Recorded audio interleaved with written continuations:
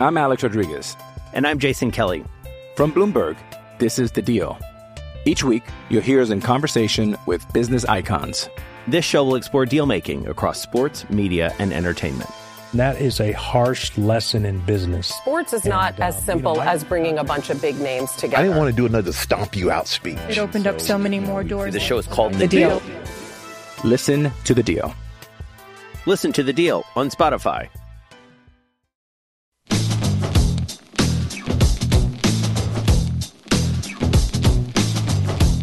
Coffee and Cream on Hail Varsity Radio with Andrew Rogers and Damon Benning. That did hit the rim, and Melendez can't pay it off. Offensive rebound, danger, and the slam works this time. 6 on the clock, Hawkins hooks a three. No shot clock reset. Got to get it up with 3 to go. And he drills it. Can't the backboard, baseline, make it again.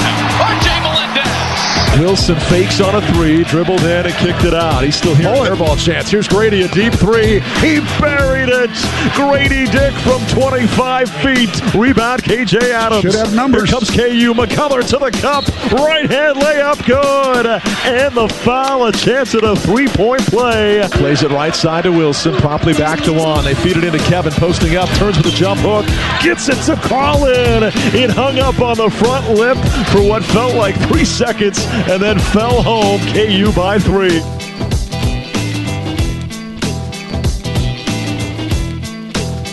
Coffee and Cream in the morning on Hail Varsity Radio, powered by Currency. He's Damon Benning. I'm Andrew Rogers. DB looks much better on his camera right now. I think mine is still trying to connect via YouTube, where you can catch us right now, live on YouTube, live on Twitter. It's 590 ESPN Omaha. And then from the 9 to 10 hour, we will be on KFOR in Lincoln. Happy to have you with us on this fine Tuesday morning. Not too shabby after the 52-degree day we had yesterday. Is that what it got to? I believe so. 52? I believe so. It could have gotten a little higher, maybe a little bit lower than that amount. But if I remember checking during the show, it was 52. Yeah. Didn't you say 59? I said something. Yeah, I think it's 58, 59. Probably felt like 59 though. And I think I was checking with Barry. Yes, you were. Yeah. and he hit me with the right forecast. With Barry.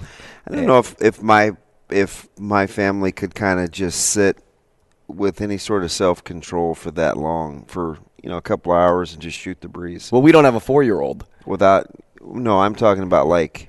Not my immediate family, your family. Yeah, my sisters, my mom. I don't know. My sister Kim, that's in St. Louis, you'd like a ton. You have very similar personalities, and it's weird. I'm sure she likes emos. She's an Aquarius as well, so she's February 5th. Does that matter? Okay. I'm a big astrology guy. Do zodiac signs matter? I believe so, because I believe. Yes. Does that really tell you about a person, or is it just coincidence? I mean, it's a lot of coincidences if it is.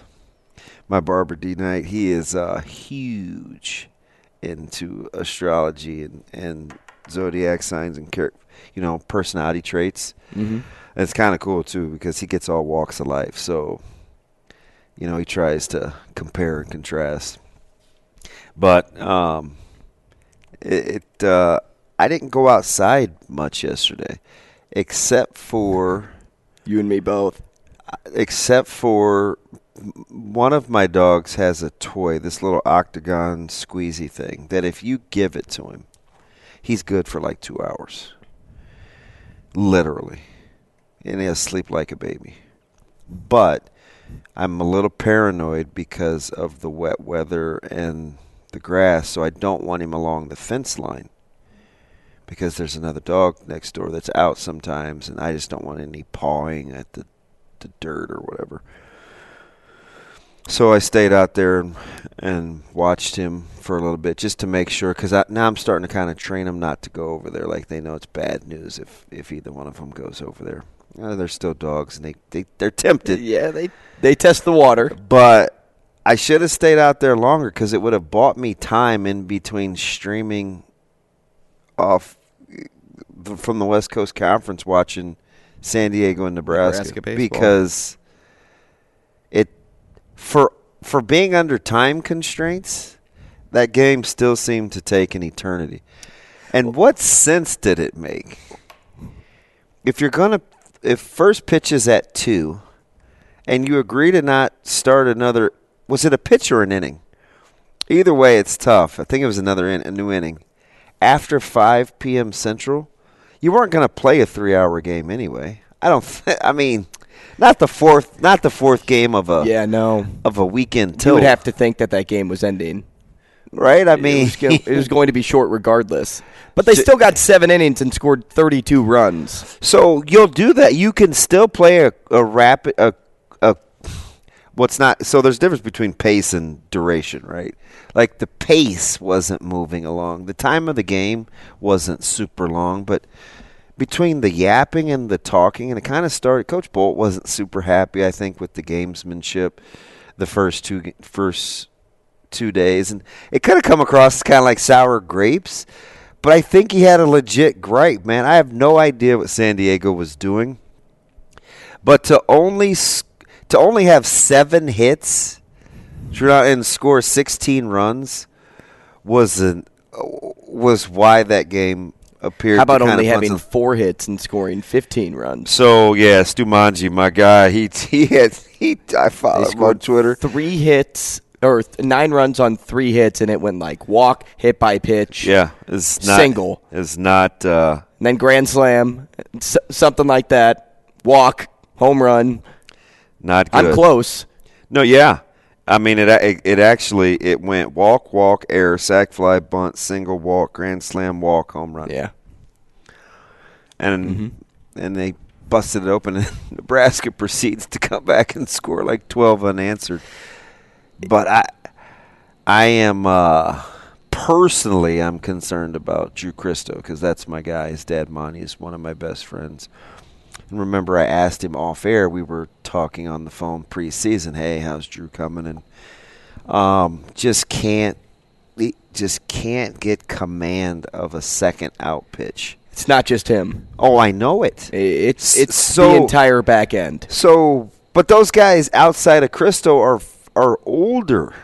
Like, what is going on? Yeah, you would not expect your veteran pitchers to go out there and not be able to throw strikes. You would expect that out of your young guys. You know, as you kind of settle in to the college game. You know, your first weekend series, the jitters are up, you're feeling it. It makes sense. But what's inexcusable is the ones that have been there before, been there, done that, and are still kind of losing all sight and sound from the game. What was the clip that you pulled up yesterday for the love of the game? Clear the mechanism. Clear the mechanism, right? Yeah. When Kevin Costner's on the mound. We were watching that. Sounds, let's just say it was loud. Everything goes away, right? It was loud, but you clear the mechanism, everything goes away.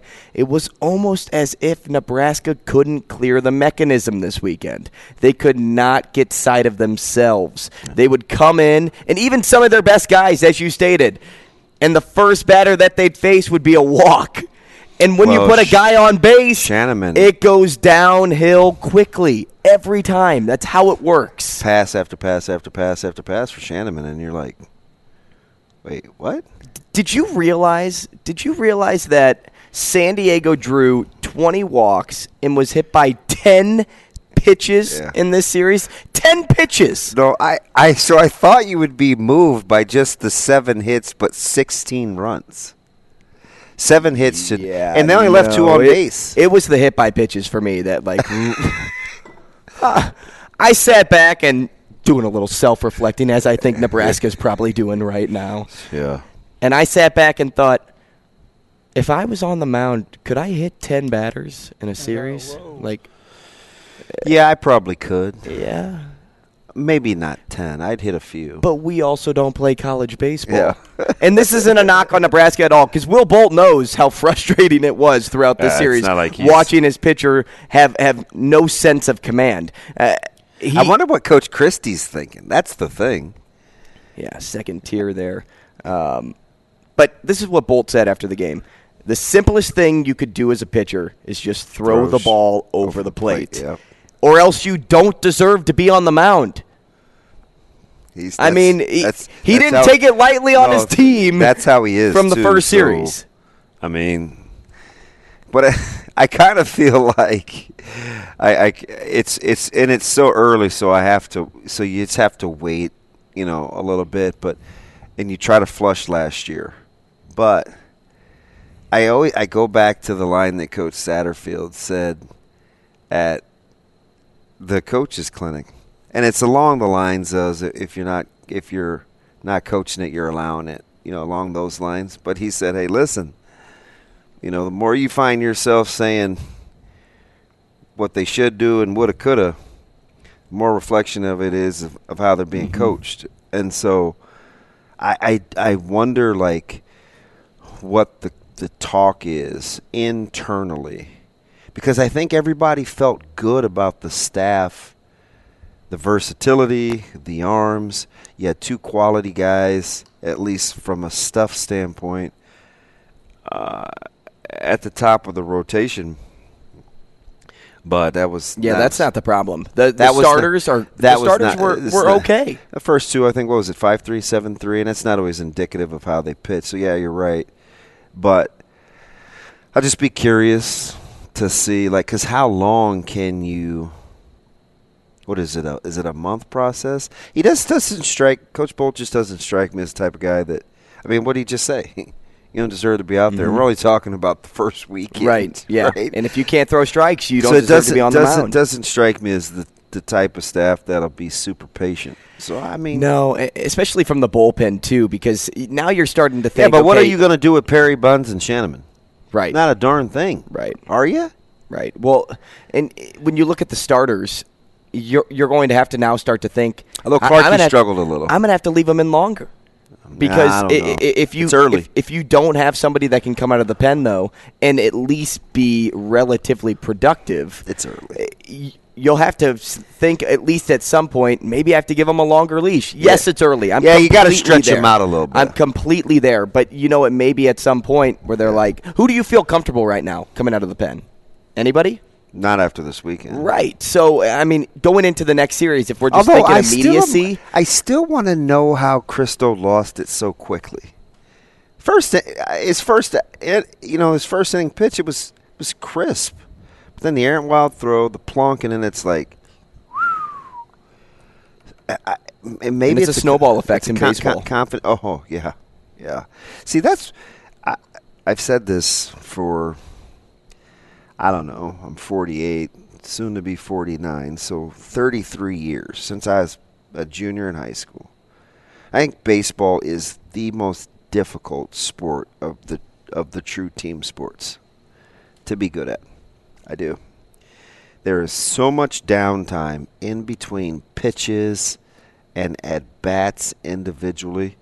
There's a lot of time to think. Your mind wanders. And how many times do you catch yourself if you're on the field just looking at the other team's dugout or looking up into the seats or turning around and looking at clearing the mechanism. Say you're at Haymarket and you're looking at the highway, right? It's just it's a ridiculously difficult sport. And even when you're on offense, you don't have the ball, which is weird. If you're going to be on offense, you're just always on the defensive. So the mental side of baseball is absolutely ridiculous, just because of the downtime. Ridiculous. Like you make a play, you don't make a play you should have made. How soon before they get a ball back to you? Sometimes if you don't want the ball hit back to you, then it automatically finds you. Yeah. The thing is, hey. Another point that you just made is completely true, but if you make a mistake on the field, you're now thinking about that mistake for a long period of time. You can't let it go because there isn't that next play for you. Say you play football and you're a DB and you let a receiver make a 50-yard play down the field, but then, they're going to go after you again because you're like, oh, you just got beat. You make a pass breakup. Now you're back, right? You're there. But if you make an error in baseball, you're absolutely right. Who knows when the ball's coming to you next? And then when you least expect it, here comes that baseball on a screamer, a rocket, your direction. What are you doing? It's funny you said let it go. I couldn't sleep last night. I thought I was going to go to bed, and then no. So I'm up, and I'm just watching normal people, right? They just use their phone or have an AirPod and they just listen to music on their phone. Not you. Nah, not me. For whatever the reason. For whatever the reason, I was on YouTube on my television, just downloading video after video, just song after song. I mean, this went on for roughly, I don't know, probably 2 hours. And one of the songs that came up was "Let It Go." It was, is it James Bay? Yeah. I believe so. So along, and on YouTube they show you like other songs like in similar genres or people have also watched or whatever. And the Frozen deal was on. So they had the cartoon video and then they had whatever the lady's name is that sings the actual real song. It's not Elsa? Elsa doesn't. Do you realize she doesn't sing that song? Hey, do you know I never even knew like that was a real song with a video? I was like, wait a minute, I thought this was just a cartoon song. No, that's actually. I'm like, what is wrong with me? Should I have known that? Like she has like a video.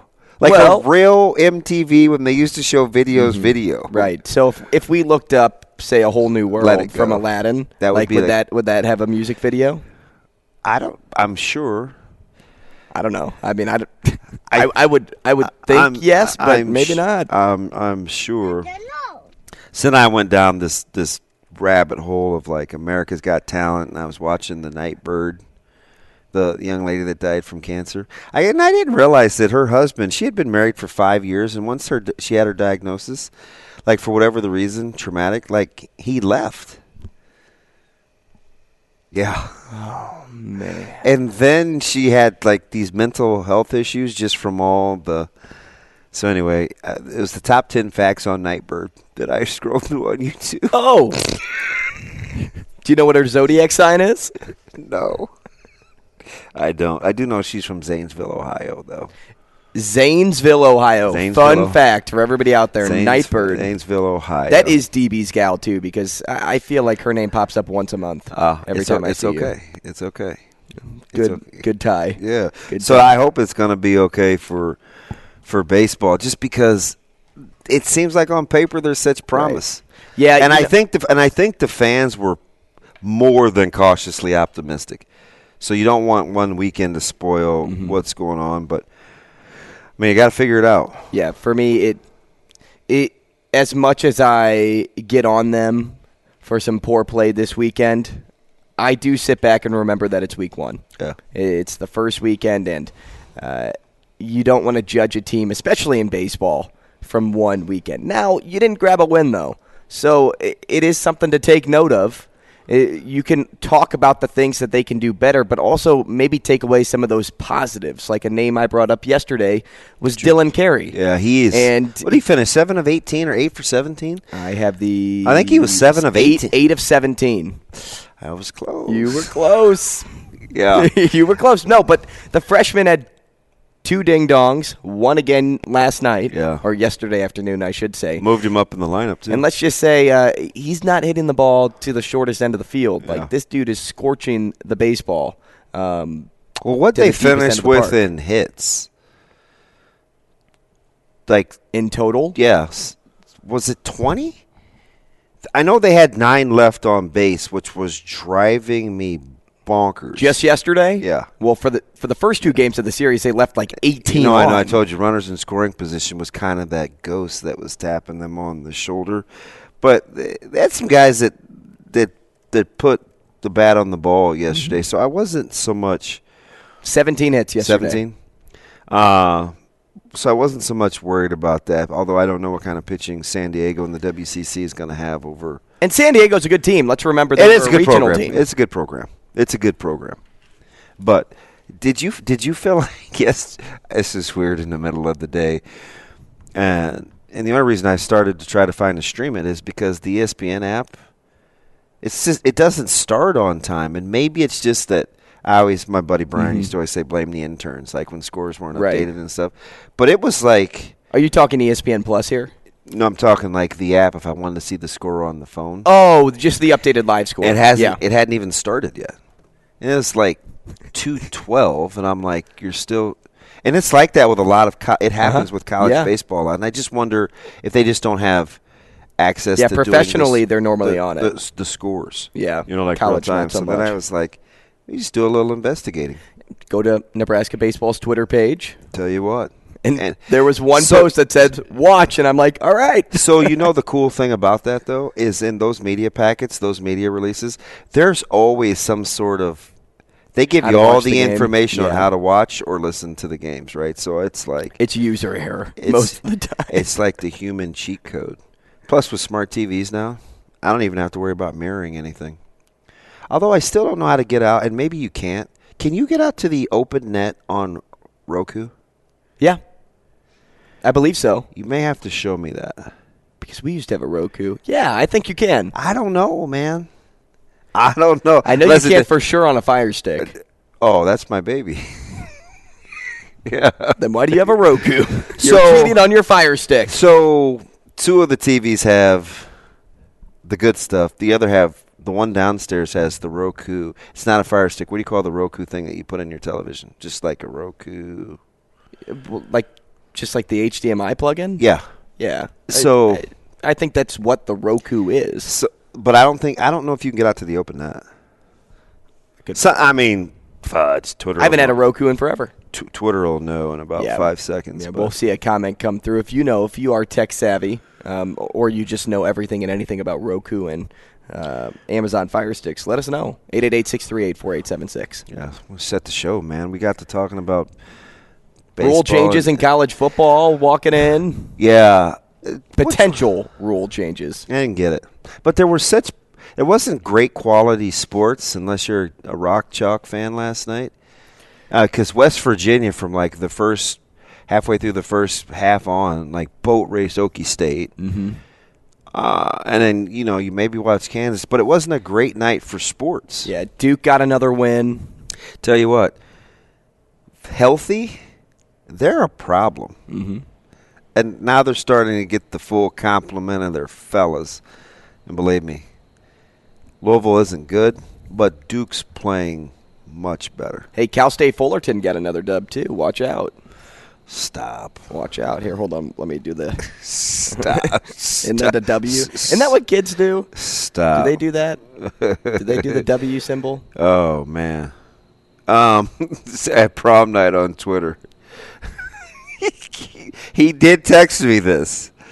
All right, my man Don, he said, why are our pitchers so afraid of bats? They fail. I swear, man, I've seen the math. They fail, throw strikes. Ball 4, and stupid is no way to go through life, son. And then he retweeted the original tweet, and he said. He retweeted himself? Yes, because he said it earlier, and he goes, I'll just leave this here. Probably should just pin it for the season at this point.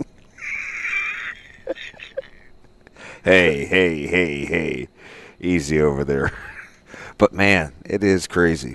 I'll tell you what, though. You look at San Diego's schedule last year, and they score a ton of runs. I know. So it doesn't shock me that Nebraska was trying to work around. So you think that's just gamesmanship with the talking and bantering back and forth? No, that's – in this one in particular, there was just a lot wrong with the whole pie. Right, you put the pie in the oven, and it came out burnt. I was trying to read Coach Bolt's lips about leaning into pitches, too. Because that, I think, drives coaches crazy. But, 10 hit by pitches. Yeah, that's kind of a lot. It's a big one. Kind of a lot. Speaking of big ones, Creighton has a big one tonight. Huge. They'll face off against Marquette. We'll talk to Joel Lorenzi later on in the show, and we'll also break down a few things within that matchup as well. We have Brandon Vogel at 7:45. We'll talk to John Fanta at 8:30. Hale Varsity sparked my interest a few weeks ago. Oh, maybe not a few weeks ago. Maybe it was only a couple weeks ago when they started breaking down the roster. So I think we'll do that too. We'll start with quarterbacks here on the show. We'll do that today. Maybe talk celebrations in sports, postseason potency, and a lot more. Stay tuned. More coming your way. I'm Alex Rodriguez. And I'm Jason Kelly. From Bloomberg, this is The Deal. Each week, you'll hear us in conversation with business icons. This show will explore deal-making across sports, media, and entertainment. And that is a harsh lesson in business. Sports is not as simple as bringing a bunch of big names together. I didn't want to do another stomp you out speech. It opened up so many more doors. The show is called The Deal. Listen to the deal. Listen to The Deal on Spotify.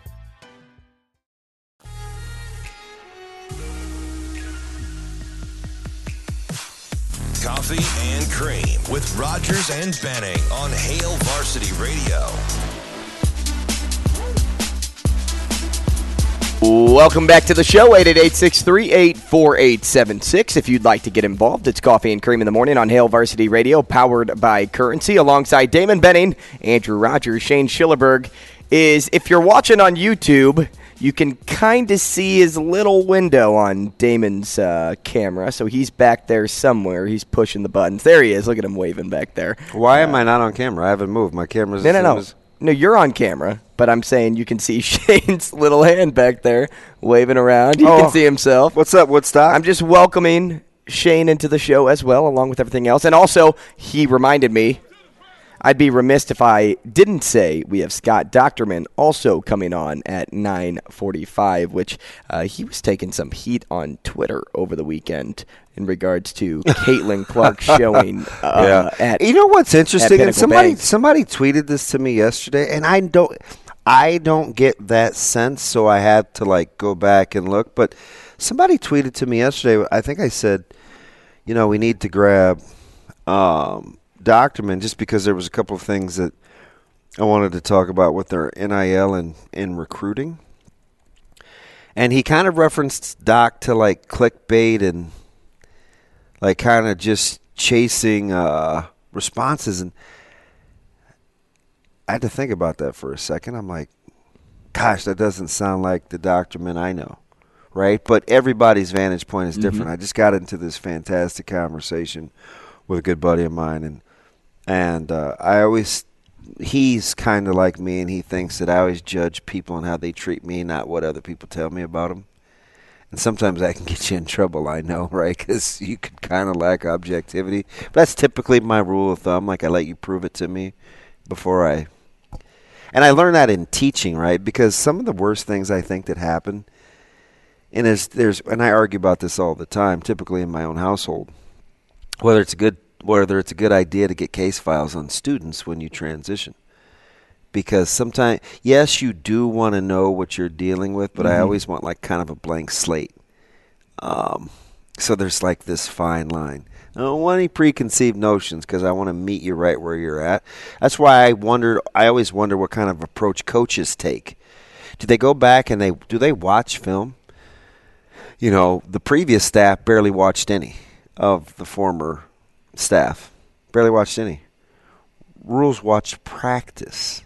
Not just games, but practice. And I'd say the players he of the just former watch staff. last year. So it's, different coaches have different opinions. They'll say, hey, it wasn't my system, it wasn't my offensive sets. Hey, they're running 5 out. I want to run motion. It's different, So I always, but he was so I was going back to Doc, and I was just looking at his Twitter account. I think it's because sometimes he'll clap back, right? But I don't know about click. I don't know about just for clicks though, because it's not really his personality, right? We've sat in the press, and he's not afraid to say good things about other teams, and maybe it's just because it's me. I don't know, but he's never struck me. Yeah, as that type of guy, but I wonder what Iowa fans think. I was going to say, I think Iowa fans love him. I don't know. More times than not, to be honest. At least in the recent tweets and replies that I've seen, he's been more Iowa-centric, and he has to be, right? He's the Iowa athletic writer for that college football program. The greatest misnomer out there right now, though, regionally with these volatile fan bases, where did we come up with the fact that we think Iowa fans are okay with 7 or 8 wins every year? Do you watch Iowa fans on social media? They don't appear to be okay with just 7 or 8 wins. Where do you think that came from? Because the administration is okay with it? That doesn't mean the fan base is. Because man, there's some vitriol and some back and forth. I'm just like, I'll tell you what, though, it could be because a lot of years they haven't needed more than 7 or 8 wins to win the Big Ten West. You know what? What if that's their thought process? That's interesting because, like, what if they're thinking, boy, what if Nebraska would have thought that with Bo? 8's enough. Like, get into the Big Ten championship game. Whatever the hell it is. Huh. Because you're probably not speaking that into existence, but if that's the floor for them, if the floor is that close to the ceiling, which was what I think some critics thought Coach P's problem was, maybe they think that's good enough to put them in contention. And, of course, you want to win 10 games. Yeah, you're not speaking that into existence like, hey, let's just win 8. Right. But history shows that you get to that 8 with the chance to win 9, that puts you in contention. That's good. I mean, that's funny you say that because then I start putting some of the replies that I was hearing in their pressers all year. You know, when he was asked the question about sitting quarterbacks, and he's like, well, what good would come out of it? Like, so maybe they're already comparing, like, I don't know. But I wonder at what point would a school have to have that baseline for success where you're like, Wisconsin was probably in that mold. Hey, if we just do this, that's going to put us in contention. Let's just not lose games more than we try to go out and win. Right. I don't know if we could. It's what coaches talk about. It's but I don't know if we talk could about with your team. Yeah, because I don't know if we could embrace that. We'd have to see it play out over time. Because even when we didn't really like it. We saw what consistency looked like, but we didn't like. Then we got to the point where we didn't like penciling in losses, and even the great ones. Even T.O. had that problem. Gonna lose to Oklahoma again, huh? You're one tough non-con. You may struggle in that one too, right? And people didn't like 10-2, right? People grew not to like 10-2, so it's like I wonder how much the norm because if you I wonder how much winning would have to occur for us to cross over into wanting to play it safe. Say Ryan Day's team next year goes 6-6. That fan base would burn that city down. They were losing their mind last year. Right. But they lose their mind, and they still competed in the playoffs. 6-6 may be too extreme. Right, but if let's say he loses 3 games. Yeah, you lose 3 games, maybe even 4 games. 3 games, it would be a problem. You're burning that place down. So that's why they're thinking they have to start over. Like, what's the consistency of the baseline? When you get used to something, it's easy to start picking on the little things, right? Ooh, this I don't like this little thing. It hardly has any effect on our season outcome. You think Nebraska could win more than 8 games enough where you wouldn't want to go back to anything less than 8, more than you'd want to try to get to 10? It's hard to say now. It's really hard to say right now. Yeah, my buddy. So I got a guy, K. Kuz, on Twitter. Since 2013. So for 10 years, has said, I've always said, it's easier to go from 4 to 8 than from 8 to 10. Right. So if you operate under that premise, how much consistency would Coach Rule have to have winning 8 games before you're like, okay, all right, we're going to get our 8. We'll see where that gets us. Versus, man, we got to get over the hump. If in year 1 he gets more wins than Scott Frost ever got at Nebraska, people are going to be okay. So he's just got to win 5. He's just got to win 5 games. People would be okay with a 5-7 team next year because it starts. You think? Yeah, I do. Because at the end of the day, what are you going to say? Well, it's Rule's first year, and he got more wins than Scott Frost ever did. I know what he would. I know what he would say if I asked him. So, well, that's what I'm getting to. I know the fans would be okay. I know he wouldn't be okay with saying 5 were cool, but I guarantee you, he would say, "Well, what does it look like?" Yeah, what were our wins? Like how bad were those losses? He would be like, "Well, DB. Well, what does it look like?" Break it down. Break it down. Game at a time. But I think... Plus, you're dealing with a new roster. You're trying to figure out who's going to be the quarterback, which we will get to later on in the show. You know what? This may not be a popular opinion. I'm just looking at the roster. We're making some really basic assumptions that I would say, at least right now, not so fast. The wide receiving core is, we'll see how linear it is for Kemp Jr., where Washington is, and who can emerge. But in this offense, playing pitch and catch, I'm not taking that for granted. And then the other thing is, see what happens along the D-line in the second level that plays behind it. We're fast forward into looking at the schedule. Spring, I think, is going to tell me a lot in terms of what I think we see in terms of movement and explosiveness. And practice starts on March 20th, so... Which, by the way, we need to get to. Tease that. He made a change already that I like. Hey, Brandon Vogel up next, though.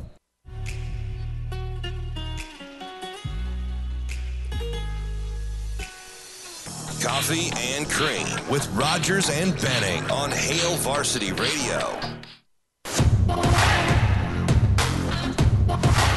We've got Brandon Vogel in the wing, but before we get to him, I want to tell you about our poll question today, which you can vote at H Varsity Radio. That is, if the Big Ten moves away from divisions and allows for 3 annual opponents each year, beside Iowa, who would be the second team on that list for you to see the Huskers play every year? Is it Wisconsin? Is it Minnesota? Is it a Big Ten East juggernaut? Or is it a conference newbie? You can go over to the Twitter page and vote there, which I think is interesting. It's the future potential scheduling format. I don't think it would cause divide, but I will just say it's interesting because it's different than the conferences that we're used to. But at this time, let's bring in Brandon Vogel now, because if I don't bring him in now, I'll probably forget about him like I did last week. So he's here. B. Vogues, what's up? Hey, how's it going? What's up, B? Hey, this is something that I've been thinking about at least just kind of all week, and I'm going to start with basketball here, if you don't mind, because, even when this team was healthy, you could only see glimpses of postseason light at the end of the tunnel. There were some big wins, but also some tough losses. Peek into the crystal ball, right? Wish upon a star. Now the team, full of misfits, may still have a chance at postseason. What changed for you? What stuck out to you about this group that's gotten them this far? Well, Keisei Tominaga becoming a 20-point per game scorer certainly helped. I don't think kind of the boost that this team has gotten from Sam Hoiberg was anything that I could have seen coming. Good player, liked him out of high school, but he's been excellent. I think maybe the broader point for me is, at that point in January where Nebraska had its injuries and we were looking at this, we're talking about Fred Hoiberg's future. I felt then that this program had progressed from where it had been in previous seasons under Hoiberg. And now you're kind of seeing it's kind of being proven to a greater extent by just picking up some of these wins. And I think the lesson there is that the change they made going into this year is that defense is largely a mindset and a work ethic. And yeah, you lost 2 really, really good defenders, but if you've instilled that to a degree, you can have some players pick it up. And if you get some good performances out of a guy like Tominaga, Sam Griesel, Derek Walker continue to be important. You can still make some progress. So it's been impressive. We were just talking kind of, about consistency and the expectation levels and how long you'd have to do something before we're okay with it. And let's stay with basketball to make the point, though. So now we're kind of talking about, hey, Coach Hoiberg could win. He could win 2 of these next 3. Some people think 3 of 3. Hey, why not go to Iowa City and win the last one? And that would put him at 17 and 14, and you're thinking, man, that is fantastic. a month ago, we wondered if he was going to keep his job. Let's say they only win 2 out of 3. We still are happy. We're happy right now. Why do you think it varies in degrees of sports on how fluid we want to be or we're capable of being with our expectations?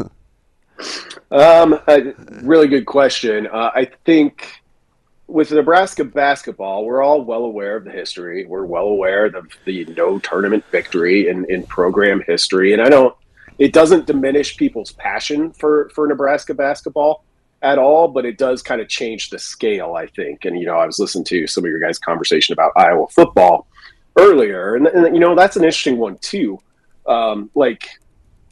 Human behavior is to always aspire to something more. I think the luxury from a program perspective, i.e. an AD down, your leadership effectively, is if you can be patient. It's kind of the most scarce resource in college athletics. And it's tough. You're going to have to go from 10 wins under Hoiberg to 11 to 14 or whatever they end up with this year. And it's hard. If you can do it, you effectively avoid hitting that random button, which we all like to talk about coaching hires. I love it as much as anyone. And to think hypothetically about who Nebraska could get, what it could mean. But in reality, it often just becomes kind of a roll of the dice, and you hope that works. And at a certain point, coaching tenures get to a point where a roll of the dice is better than what you're getting. I don't know that Hoiberg's at that point right now. Transition over to football here, Brandon. And we're talking to Brandon Vogel, managing editor for Hail Varsity, at Brandon L. Vogel on Twitter. Keep it with that expectation and the expectations you have for the offense and defense going into the spring ball. Is there anything the average fan should be looking for to kind of hold them over until the fall? Spring's going to be plenty interesting from a position battle, sort of roster sorting standpoint. That'll be a big piece of that. With the way Nebraska's spring football schedule works out, we'll have a preview of spring football in the March issue of Hail Varsity coming up. I think a big thing for me, Nebraska says it wants to run the ball. If it can run the ball, that's its kind of quickest path, I think, to finding some immediate success. You still got to be able to throw it. And I think the mesh of, a handful of different quarterbacks, potentially a untested, I guess, or unproven, I don't know which is the better word there, receiver group is a key piece of this. Like if I'm, watching spring football and we feel like we've got a good look at, some of what they're actually going to do, that passing game is going to be a big piece of it. And then defensively, feel decent about the secondary. I think it's kind of the front seven. There's some sorting to do there, particularly on the defensive line and also on the outside at linebacker. So those are kind of the key pieces for me as I look towards spring football next month. So, B-Vogues, when I'm kind of looking at something or nothing, when we listen to Coach Rule and this staff talk, especially now that Casey appears to be pretty official, right? And he's ahead of schedule in terms of his health, which I think that's out there, isn't it? If not, I apologize. Whoops. No, I think we're fine. Anyway, anyway, B, so is it something or nothing? Is it familiarity? Is it the Collins-Rule relationship, former Georgia Tech coach, that has him knowing more about Sims, that at least if you're looking for quarterback juicy sound bites heading into spring, that Sims appears to have the positive nod over Casey Thompson, who won't see spring at all? Is that that's a thing, right? I think it is the thing. When I look at it for me personally, if Casey Thompson was full go, expected to be there for the spring, he would be the favorite in that race for me. And when I look at, statistically, when I look at Thompson at Texas and then at Nebraska and Sims at Georgia Tech, they're pretty close. Like it's a tough race to call that way. But I do think there's, and there's something to be said from Matt Rule having access to Jeff Collins and his day-to-day impressions of the type of person and player that Jeff Sims was and is. But I think it's been mostly, well, if Casey's going to be out, at a formative stage in this new program that is emerging at Nebraska, well, that's a bit of a handicap. So I think it mostly stems from that. Speaking personally, I think that's what's probably changed the mindset for me the most. Now, hearing sources have confirmed to me, Damon, also what you mentioned, I think Casey might be a little bit ahead of schedule, which makes that interesting and knocks that back down a little bit for me. Hey, you talked about untested and unproven when you talked wide receiving group in my previous question. But are you more confident then in the tight end room, because it seems as if they are also untested and unproven, but does their overall talent level outweigh that unprovenness? Yeah, I would include the tight ends with that kind of unproven categorization. I do think, based on some of the players that they have, the ceiling appears a little higher. But, when I look at kind of the pass catchers as a whole, I think we're largely looking at a group that it's tough to point to somebody and say, well, there's your guy. And if you think about Nebraska at the receiver position in the recent past, you've kind of had that. You get into those oh crap downs or oh crap situations. You had a Stanley Morgan Jr., J.D. Spielman, Wan'Dale Robinson, and Trey Palmer emerged as that guy this past year, which, I want to take a moment and acknowledge that went about as well as it could have gone. Man, it's easy to miss those things, but at this point last year, all we knew about Trey was he was good enough to have an offer from LSU, was behind a ton of really talented guys, had shown some flashes, but we didn't know he was going to be the guy in Big Ten games in November, that if Nebraska needed something, it was just find him. And, it's easy to notice when those things don't work out. I feel like when they do work out, they kind of get a little bit overlooked. So shout out to Trey Palmer for reaching, I think, the way we all hope any transfer can go for any player. B, no pressure in our last 60 seconds here, but you're one of the few with the mental faculties to maybe recall this. When's the last time Nebraska had spring football without it being broken up by spring break? Really good question. Because I think Pelini almost always had it divided. I tried to walk myself through it with Drew Down last segment, and we're going back some years. Yeah. Right? And I mean, I think so.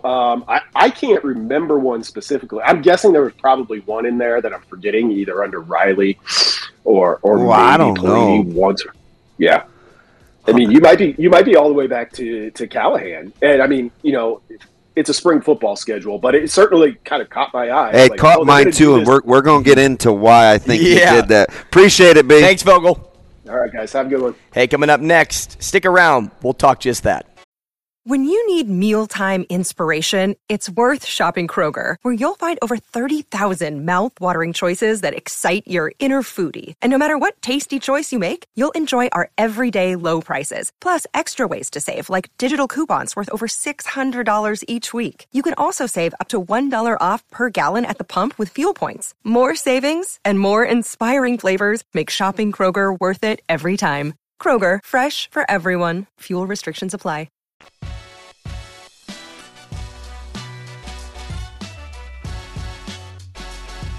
Coffee and Cream on Hail Varsity Radio with Andrew Rogers and Damon Benning.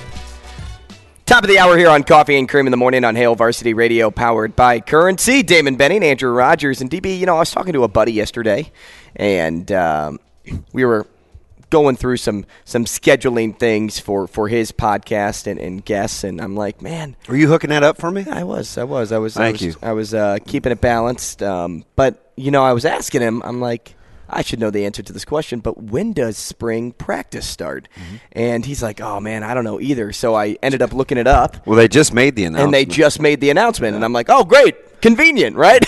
And I saw that it said March 20th, and I'm like, oh, okay, so it would be timely. So for the backstory here, DB is going to guest appear on one of the Herd at Sports podcasts, which is the sweatshirt I am repping. Not No Block, No Rock, but Herd at Sports. But the podcast No Block, No Rock is who he will hop on probably in late March. And I'm like, that'll be good. It's funny, too, because somebody was that you? Who was telling me, like, oh, man, one of those guys, he cusses up a storm, like, be prepared or something like that. I said they have no filter. And I was like, that's fine. I'm an adult. I may sound kind of silly, but yeah, you're gonna sound like a preschooler in a room with like parent-teacher conferences. So it's hosted by Mike Sauter then. No, you know what? I should have. Mike Sauter is 10 times the man that these men are. These guys. So Sauter was mad again last night. When Sauter not mad? And just a subtle.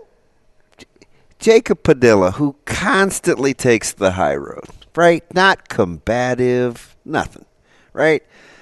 He's just giving top performers a litany of statistics, right? Great stats, by the way. Great stats. Somebody simply says, "Hey, you missed so-and-so Christian Wynn." Jacob replies, "No stats. No stats from the Northeast game." Okay. It's done. Like, hey, I didn't have access to it. Out of nowhere. And here comes Sauter. Pulling up in his Ford Fusion. Oh, just passive aggressive as all get out. Mad. I'm like, could you not have done the whole kerosene, gas, lighter?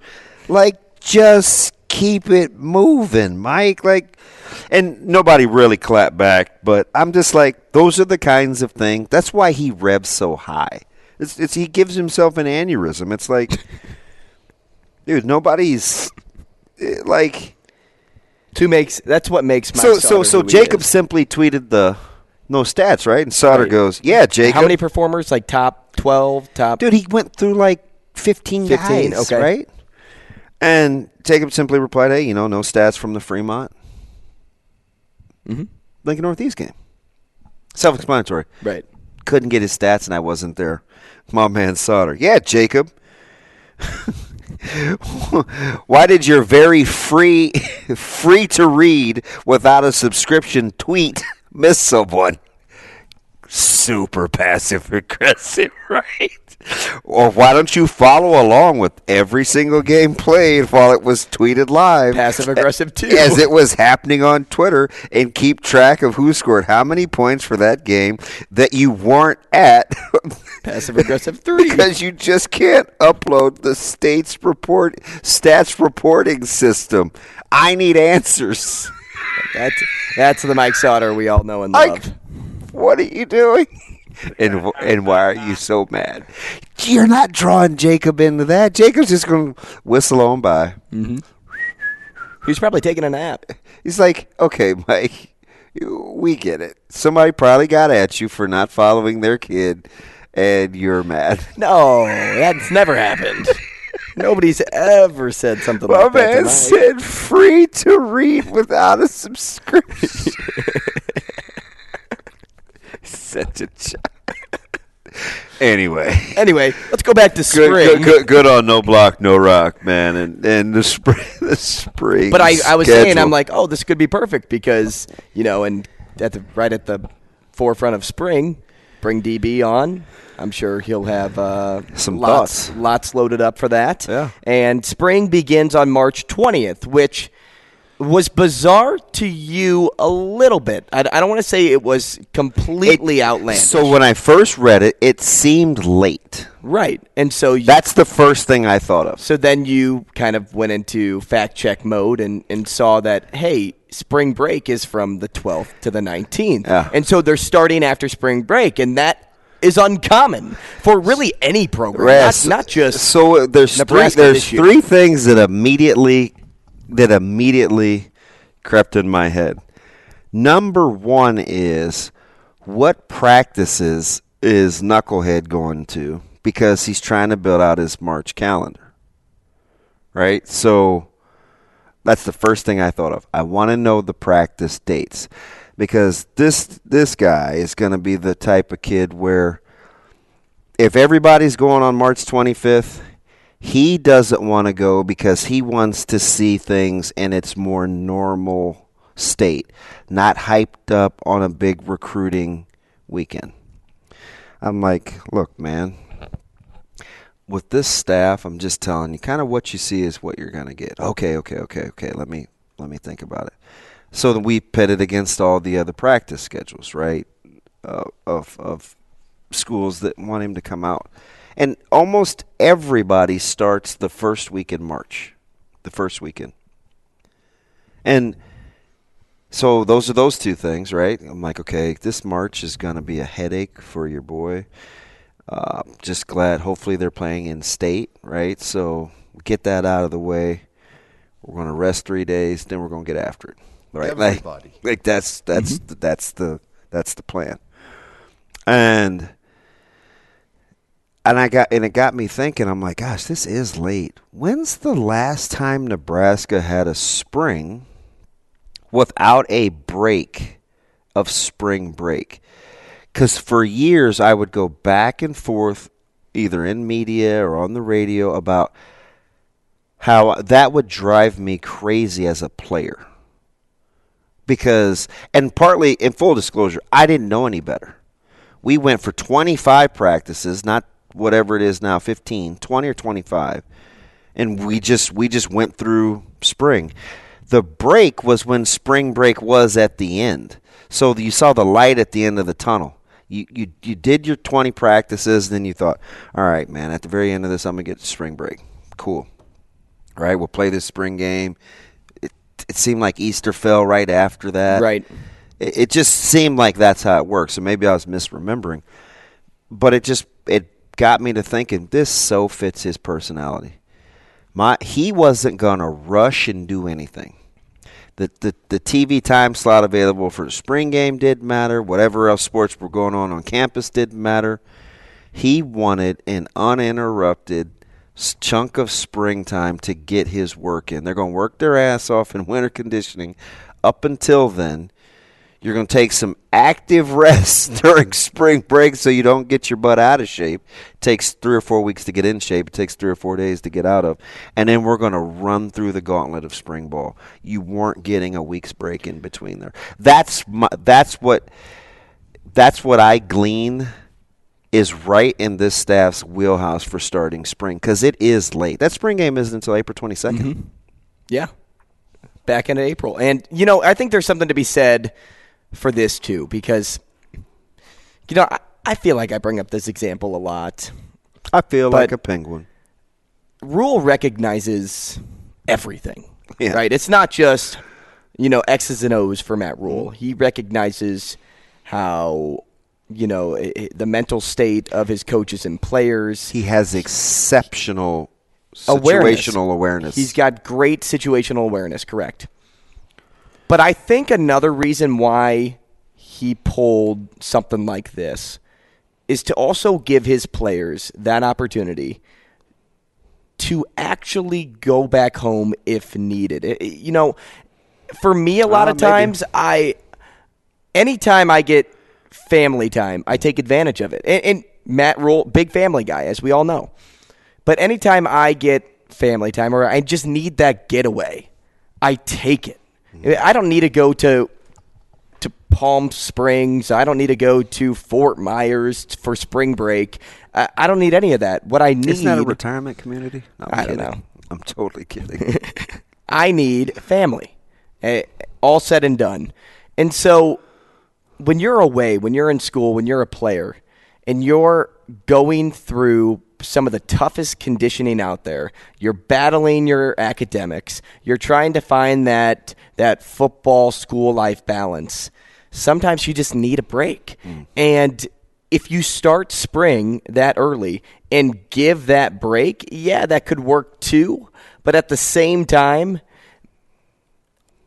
people are creatures of habit. They like routines. They like structure. They like a so-called agenda. So if you can go from strength and conditioning to break to practice opposed to strength and conditioning to practice to break to practice, I feel like it's going to be an easier flow to adjust to as well. So I think it's more Matt Rule just kind of being 3 steps ahead of his players and where their minds will be halfway through a so-called semester, right?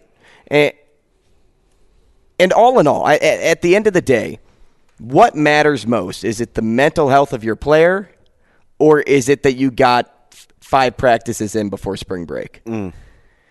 And Matt Rule's going to care more about his player than he is going to care about, hey, I have to hit the ground running. As you said, I got to rush to this. I got to show the people that I'm here and that we're going to be this fight-first football team.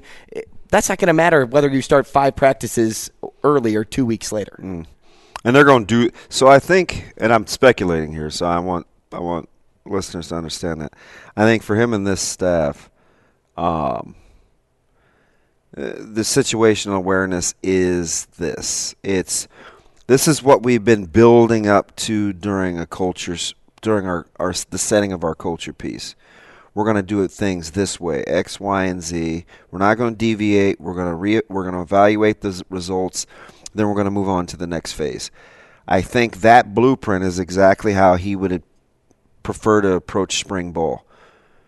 I don't really want the week break, especially how the schedule is laid out. Yeah, we'll roll the dice and we'll start a little late. But I don't. I want to get a good chunk of work in. We're going to evaluate the results. We're going to have the scrimmage, and then we're going to ramp up for what the next data point is that we've got to get to. I don't really want the break in the ebb and flow because it just doesn't seem like it fits how he likes to do business. He seems like the guy that would say to you, if we're working, we're working. If it's downtime, it's downtime. I don't, maybe him personally hasn't really learned to manage downtime, but I think he does understand the importance for his players. He just doesn't strike me as the type of guy that's thinking about something and he's like, okay, let's do something for a week. Let's take a break and come back to it. Like that, on its surface, at the most cavemanish of thought process, that seems like that's how. And sometimes you just need a day. Sometimes you just need a week, and it's recognized. Yeah, Eric on YouTube. And don't put it in. He doesn't want it in the middle of what they're doing, though. Right. Exactly. Right. Yeah, put it at the beginning, give them their break, and then say, hey, now let's go get it. Let's go get it. Eric on Twitter says this too. Is it also that Rule is going to so-called notice who sticks around and works during spring break? Maybe a little bit if somebody is on campus, but I almost think it's more on the side of, hey, I feel like I have a good gauge after winter workouts who wants to be here. That's and I don't think the week of spring, the week leading up to spring ball is really going to tell if you say, guys, go home, have a meal. I hear you, but listen, I need somebody else. I just talked to Abdul yesterday, Muhammad, for like 30 minutes. He'd know, but I hear you, and the older me says, yeah, you know what, you're right. But when I was playing, we were afraid to take time off. Right? Because I get that too. So that's the I get that too. That's the reality of it. Right. Like the reality of it is, wait, we haven't done anything for 2 days? Man, I feel out of shape. Or like, but maybe that's also something that he's playing in his mind of, hey, if I do give you this time off, if you come back a week later and you are out of shape, now I know you're not really here to take it seriously. Who's one of his favorite players that he likes that you brought up 3 times in the last month? Oh, jeez. It's easy when I say the name. Easy. Gabe Ervin. I got there because you're like, why would you ask me that question? What did I bring up a couple weeks ago that as a reference point that Gabe Ervin was doing last year during spring break? He was in community, right? Tweeting out workout videos of him rehabbing his knee. And I mean, dude was getting it in. And I'm like, I just remember this real time. I don't even know if I said anything out loud. Maybe I did, maybe I didn't. I'm like, that's a guy that wants to play. Like, I didn't know anything about how he was going to come back or how he was going to work, but because it was like the Sunday or Monday of. He'd only been home a day or two, and he was back in the workout facility doing these plyo exercises for his knees. And I'm like, that's a guy that's afraid to get behind, because he knows rehab is a lonely place. If other people aren't working or maybe taking a couple of days off or going to see the fam, maybe just what other people would consider healthy mental, a brain break, he's like, nope, it's my time to play catch up. And I think the more people that are like that, as long as you can manage rest. Right. And remember what Coach Rule said, don't sleep on this. He was talking about the working out and the strengthening facility. He says, hey, we got to figure out how we need to recover too, right? Part of how to get better is what haven't we done well in the past? We need to have our guys available and able to play in games. Recovery matters. So I'm thinking, okay, they're disciplined enough, I think. They're disciplined enough to know when people need a break and when they don't. Why does that make me gush?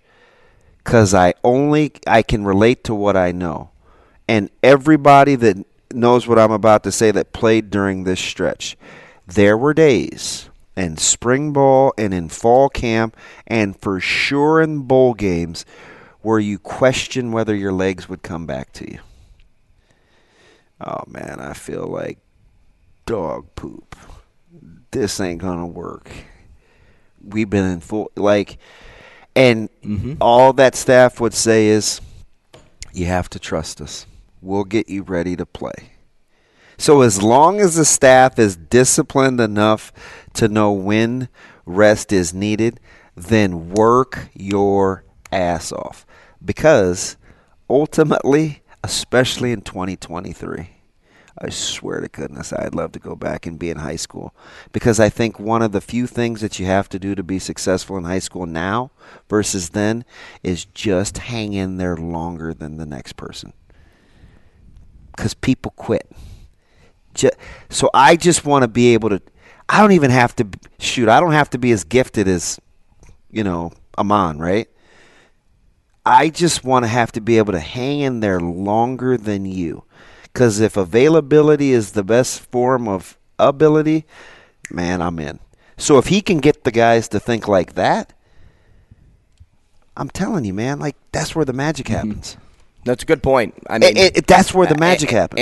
And I've said this once before too. I mean, there were times where I didn't take the weight room. Oh, who you tell? I didn't take the what's the word? Workouts, the regiment, the day-to-day, the protocol. No, I just seriously. Yeah. I couldn't get there. I didn't take the weight room seriously, and because of that, I was only hurting myself. Mm-hmm. But there was nobody. Isn't it funny how you don't really realize that? But there was nobody else that wanted it more than me either. Mm-hmm. So I didn't see somebody and say, I want to be better than you. Like if I saw that everyone was doing the same thing, well, then I'm only going to do that or maybe just a little bit more, but I didn't have to do much entirely because nobody did much in the weight room. And so like that, I see that point. I see right to that point. I really do. What's interesting too, and it's like anything else, and my poor kids probably will make this a slogan on a T-shirt. I said from day one, it doesn't matter if it was school or sports or whatever, I said, you're not competing against everybody else that you come in contact with. You're competing against you. You. When you become your own benchmark, that's when growth will start to happen, because you won't look and say, because the natural inclination is, oh man, shoot, I'm playing baseball as a freshman. Yeah, I know I had to move from shortstop, but I'm going out to center field. Okay, life is good. I played right field as a freshman. Right. Life is Didn't good. want to play right field. Oh man, starting against Texas Tech as a redshirt freshman against Bam Morris. Life is good. No coincidence that both those situations that come to my mind, the follow-up was poor because I wasn't competing against myself. It was some mythical barometer of what was going on around me. If I just would have simply said, hey, man, I'm capable of being better. Hey, man, need a good week heading into UCLA. You don't think that sometimes keeps me up at night? Yeah, it does, because I wet the bed on national television, right? Like, believe me, all the things that you hear and see, and like my personality, all comes from things that I've gone through. So when you're parenting or you're coaching, that's my singular focus. Be better. Don't go through what we went through. I'm going to give you all the cheat codes to do what you need to do. Just trust me, right? And so if Rhule can build the kind of culture, that's why I said, did you catch what I said in the very beginning when I said active rest? Mm-hmm. Whether it's going for a walk, right. whether it's maybe jump rope, like whatever it is that may not be pushing weight, or maybe it's just your own body weight, where you didn't need that. Like, what's that spring break week going to be? How many guys will go home? Are they watching? Sometimes you need a brain break. And that's what I was getting at right away. Right. But I vibe with what you said. Are you going home and getting a brain break, but also are you going to go get on a bike, going to your high school gym? Something that's not forced against the ground. Or more times than not, if you are a college football player, you have some type of active gym back home that you train in the summer if you're not on campus. Are you doing that? You think you get to a point where 4 or 5 days off seems like too many? Because if you sit around... That seems like too many. 3 days is probably like a good max, a good cap. But at the same time, maybe it's, hey, I'm traveling home on Monday, right? You know, I'm at home Tuesday, Wednesday, and I come back on Thursday, or I'm at home Tuesday, Wednesday, Thursday, come back on Friday. Now we get back into it. We're back into the grind. I'm getting my body, ready to go for spring. 2 days left before things begin. Yeah, secretly, man, I looked at that schedule. I told you the 3 things that were on my brain, but I quietly cheered. And I'm like, it seems kind of selfish. Number one, I get to set the calendar, but number 2, it's everything that I would want. I don't want them to have the break in the spring during spring ball. But is it just because it's what I like? Or is it the right thing? Is it best practices? I hope it's best practices. You may not know the answer to this question, but is this a Matt Rhule thing? Did he do this at Temple? Did he do this at Baylor? Well, I wonder, like, maybe I'm giving him too much credit, and it's just how the schedule broke. Right? Like, but I hope it's in. I should just ask. Going right here. This is a good time to go to break. Maybe in about 4 minutes. Maybe just, maybe the schedule just broke that way. But I just knowing him. Sometimes that's just how the cookie falls, right? It just seems like it's intentional. Which one are you grabbing? Which one do you gravitate to? Let us know in the comments. DM us. He's at Damon Benning on Twitter. I'm at Andrew Rogers TV. Coming up next, though, we're talking to John Fanta. And this is one of the brightest minds in all of college basketball, especially in the Big East. We're talking Creighton Marquette. This episode is brought to you by Shopify. Whether you're selling a little or a lot, Shopify helps you do your thing, however you cha-ching. From the launch your online shop stage, all the way to the we just hit 1 million orders stage. No matter what stage you're in, Shopify's there to help you grow. Sign up for a $1 per month trial period at shopify.com/special offer, all lowercase. That's shopify.com/special offer. Next.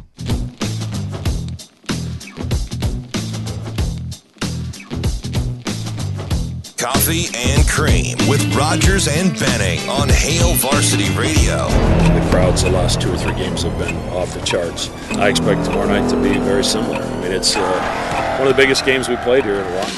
1:24 to go. Nembhard to the bucket. Up and in. Shireman. Elevator play. Ooh. That feels like a huge bucket. Baluma driving and finishing.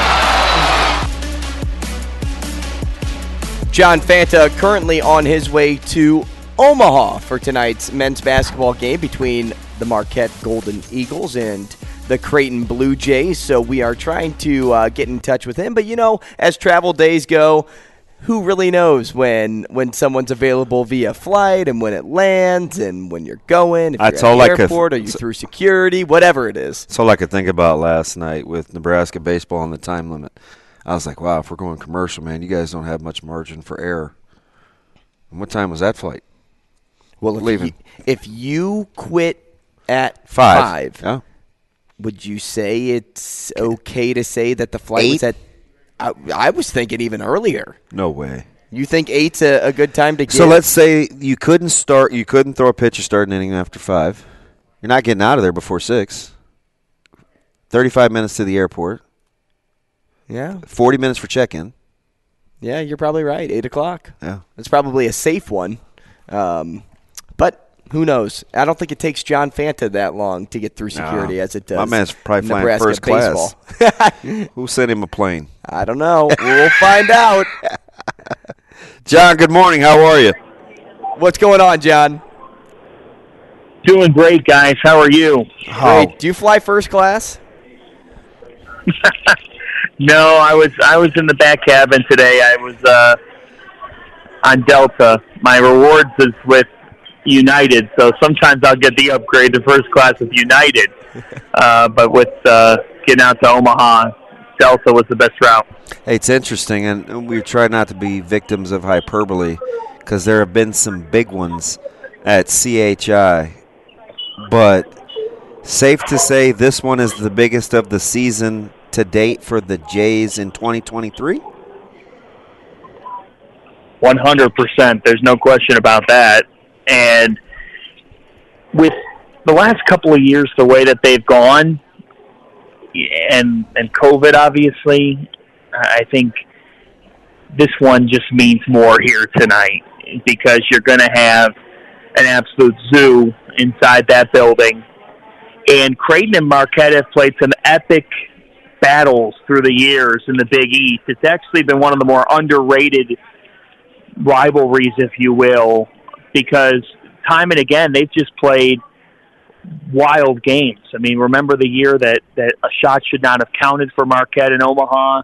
I'm sure Creighton fans remember that, and it ended up going to overtime, double overtime, and Marquette found a way to win that game. There's been times where Creighton has gone into Marquette and has won some crazy games. Last year, there was a game in Milwaukee that went all the way to double overtime. So, these two teams have played some epic battles, and I think that tonight is definitely the biggest game of the year for Creighton. It's the biggest game of the year for Marquette, and I expect it to be played at such a high level because you think about the Golden Eagles and what they do offensively, and you think about this Creighton team who's played as well as anybody over the last month. So it's going to be absolutely sensational in there tonight, and that atmosphere is one of the best in college basketball. Yeah.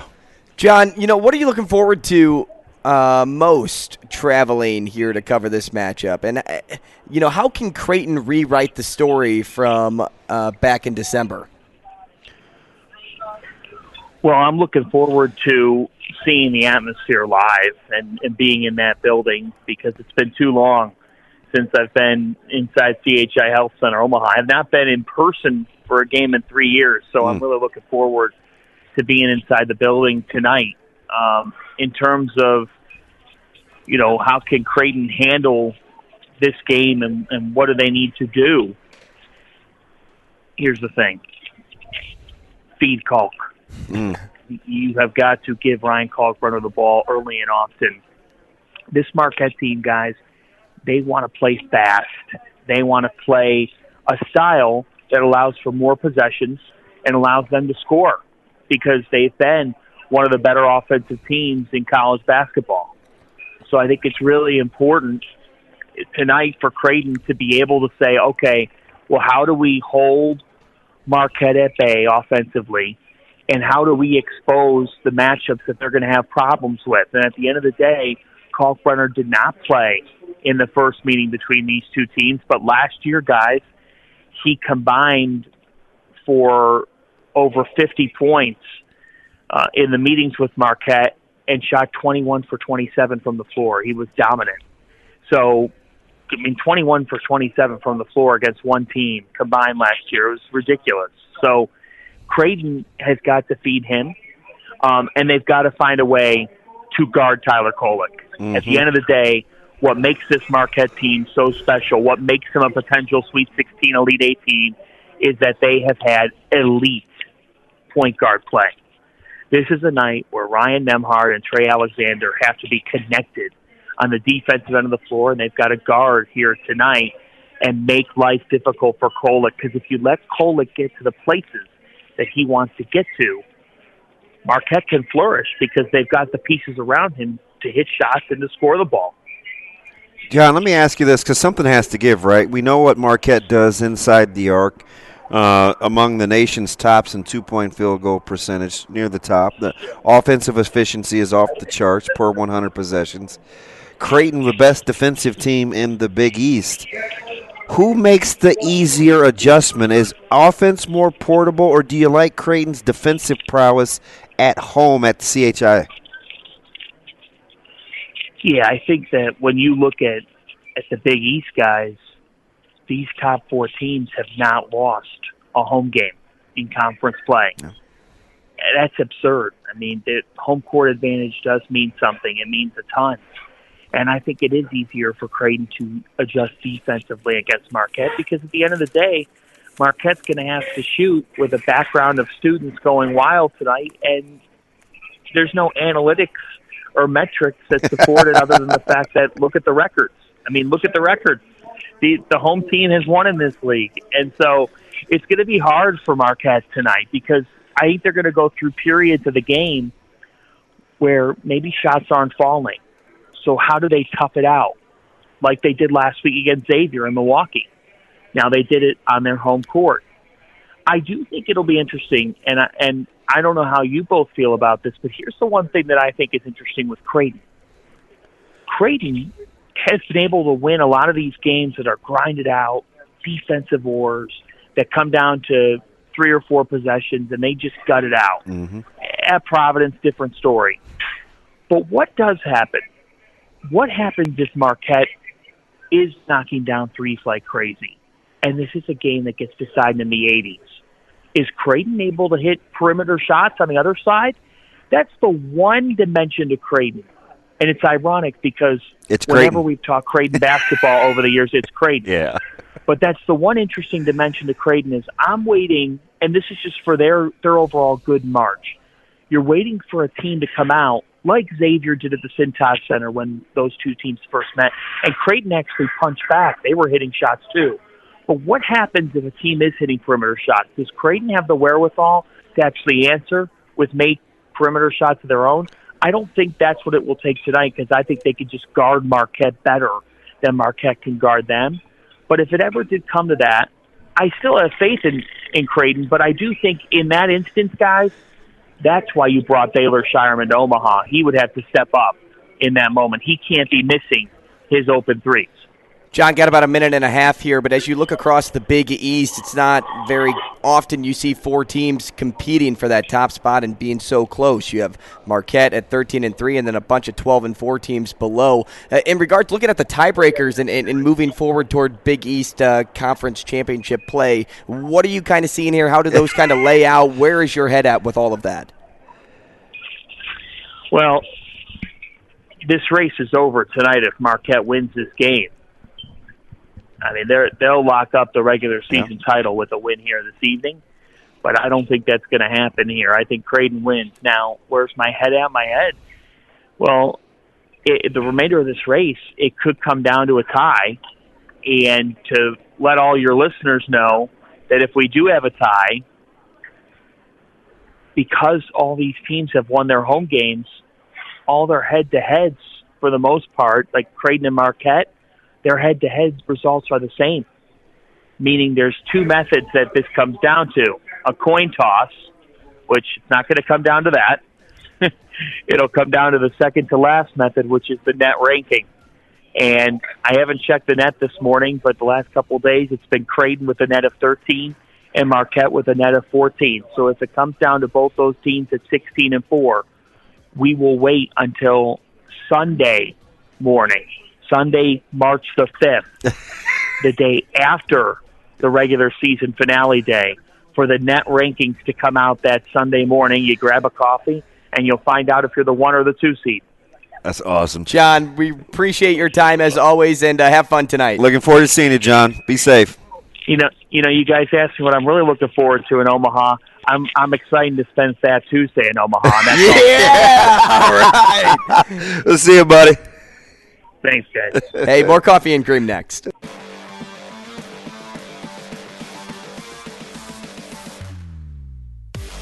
Coffee and Cream with Rogers and Benning on Hail Varsity Radio.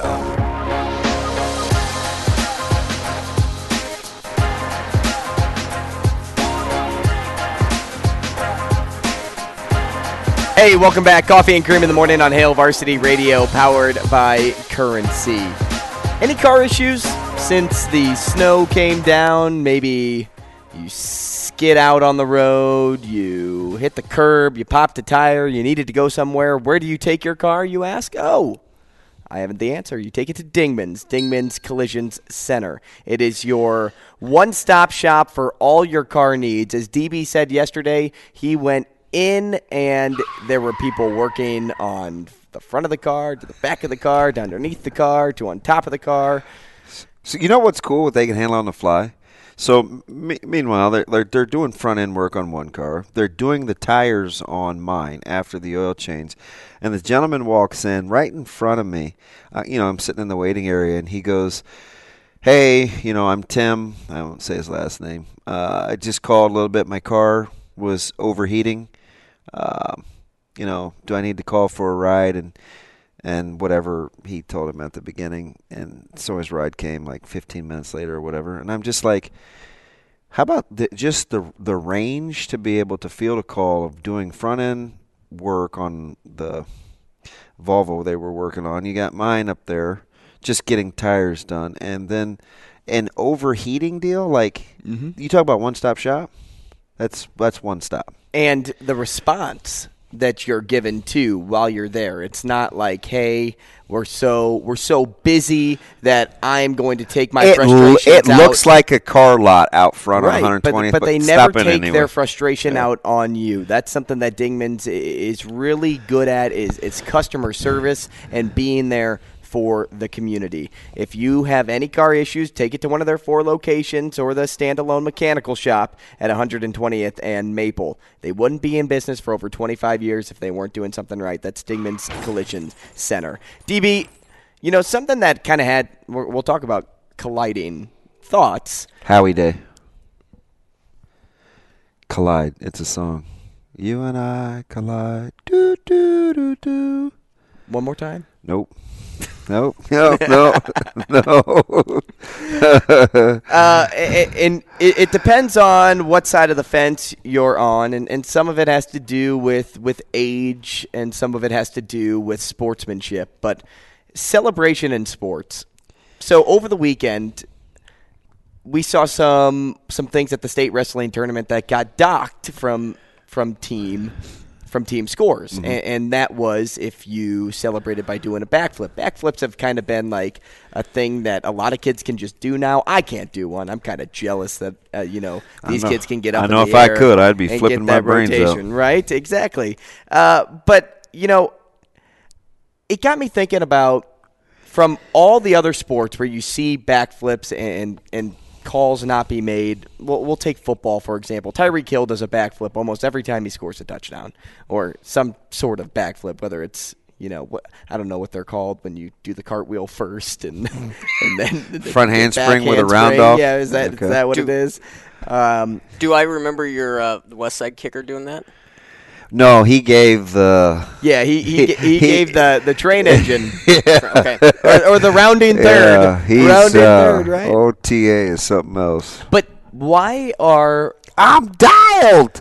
Why are we trying to limit celebrations? And I know the thought behind it. Like, you want good sportsmanship, you want respect, but is a backflip really the thing that is setting other celebrations apart? Because if you raise your hands in the air and scream, you're not getting deducted. Yeah. If you do 3 push-ups and you're acting like you're the strongest person out there, and then you do like a couple of fist bumps, you run into the stands, that doesn't get deducted. But why the backflip? And limiting celebrations are okay if it has any sort of taunting mechanism to it. Yeah.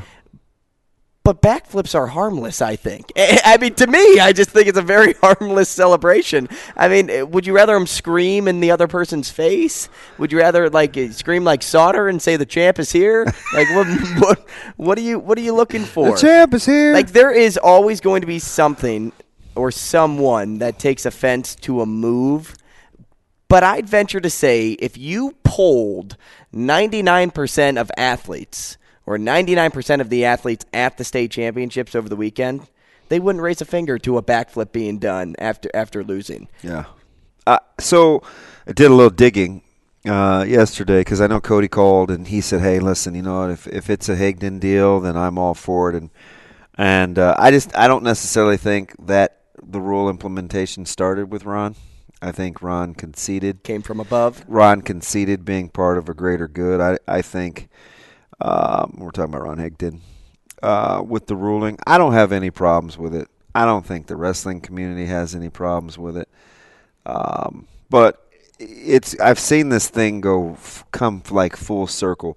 High school sports has always been pretty nostalgic, and there's a way to do it, and we still, you know, we do handshake lines, and there's just a way that I think the pageantry we think is representative of how we really feel. And even if it's not how we really feel, we say do it anyway, which seems counterproductive to real Wouldn't you say celebrations, though, are a part of pageantry? Could be. And not just in wrestling, but all sports. I actually like the way you worded it, though, because you said it's not taunting. And if it had any form of taunting, then I'm like, okay. Now listen, if he gave you one of these and he's backflipping and, you know, like, but I just think what I didn't like was kind of the whole comparing it to other sports. Because I think wrestling it's different. Not only is you didn't like my example of comparing it to Tyreek Hill? Is that what you're saying? Well, yeah, so what I heard a lot was well, in football that would be a 15-yard penalty. In basketball that would be a technical. And I know what you're saying. And I'm like, first of all, none of those things are policed at the end of sporting events. Mm-hmm. None. So why is that? And I don't know why nobody said that. I'm like reading all these responses and replies. I'm like, that might be the worst couple of analogies I've ever heard of. Like, those things aren't happening real time. I could do whatever I want to after a game, right? Like anything you want. We just referenced a kicker that made a game-winning kick. There's no time that expired. He runs around with like a madman talking about I'm dialed. He just made the biggest kick of his career. Nobody says anything. We celebrated it.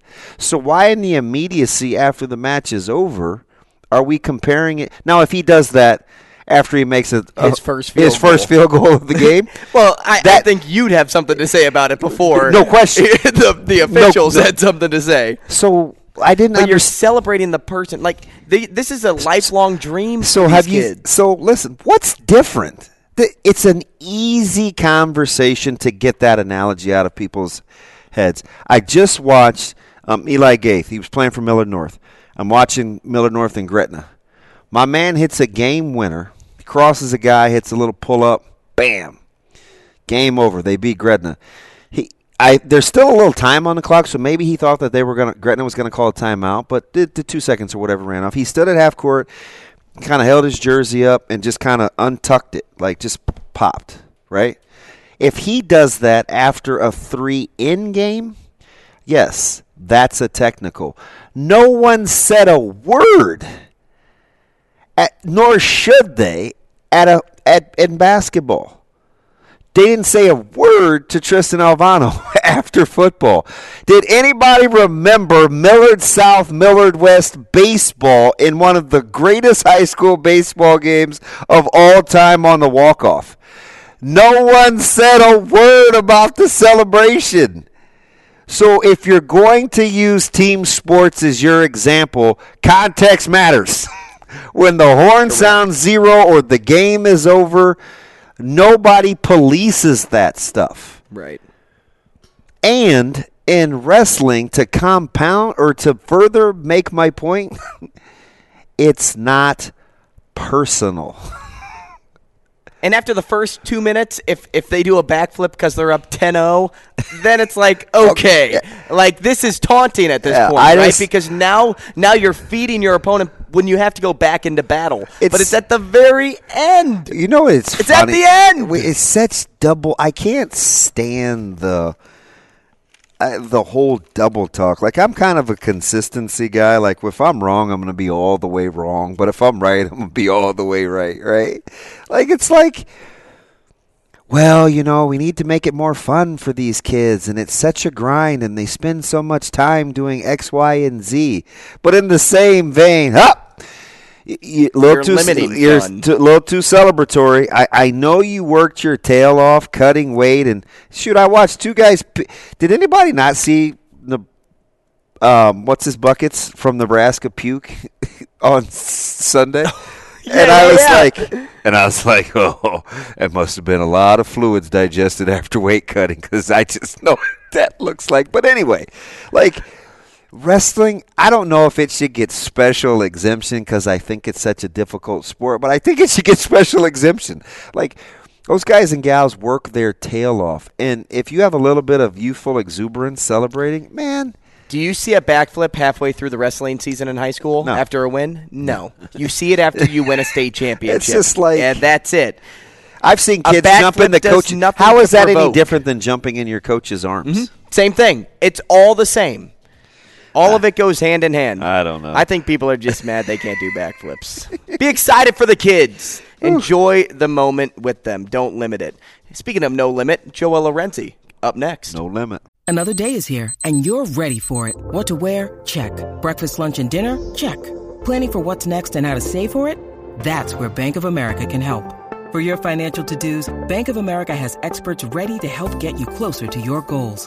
Get started at one of our local financial centers or 24/7 in our mobile banking app. Find a location near you at bankofamerica.com/talktous. What would you like the power to do? Mobile banking requires downloading the app and is only available for select devices. Message and data rates may apply. Bank of America N.A., member FDIC.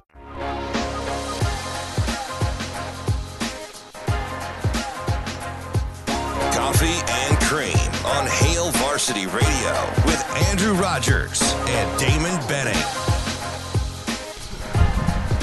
9 o'clock here on Coffee and Cream in the morning on Hail Varsity Radio, powered by Currency. Damon Benning, Andrew Rogers, 590 ESPN Omaha. Now, KFOR in Lincoln from 9 to 10. We welcome all of you listening on KFOR. We're live on Twitter. We are live on YouTube. Twitter. And we are having some fun. We will get into the quarterback talk for Nebraska football right around 8:30. We'll also talk to Scott Docterman at 8:30, 9:30. My times are all mixed up, DB, after we get this you know what it hour. is? It was too much sleep yesterday. Probably way too much sleep. We'll talk to Scott Docterman at 9:45. But right now, let's bring in Joel Lorenzi and talk Creighton basketball, the biggest game probably on the year for Creighton. Beat writer for the Omaha World Herald, Joel Lorenzi. Joel, what's up, man? Good morning, guys. What's going on? Oh, now wait a minute. Yeah, now, we gave you 15 come minutes. Come on, man. You can't be hitting me with the D'Angelo voice at 9 when we gave you 15. What do you mean, man? I'm up. I'm up, man. How's it? He's like, what I thought, are we getting ready to go hit the studio? Are we getting ready to lay a track down? Or are we mad at, like, WAC 100? Like, what is wrong, man? I could always go to the studio, but I'm up. Don't even try me like that. Come on, man. Hey, so before we get to Creighton Marquette, did you at least enjoy a little downtime with the All-Star break? Man, you know, the All-Star weekend, every event was I'll use a cleaner word. It wasn't ideal, man. It was trash. I'm not gonna lie. It's total trash. That was the worst All-Star weekend I ever experienced.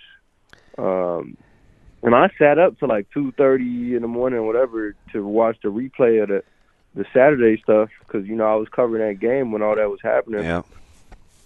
And, man, the dunk contest, I never got secondhand embarrassment from a dunk contest participant like I did for Jericho Sims, man. I mean, that was bad. That was bad. So, Joel, we got to slide in one more NBA deal.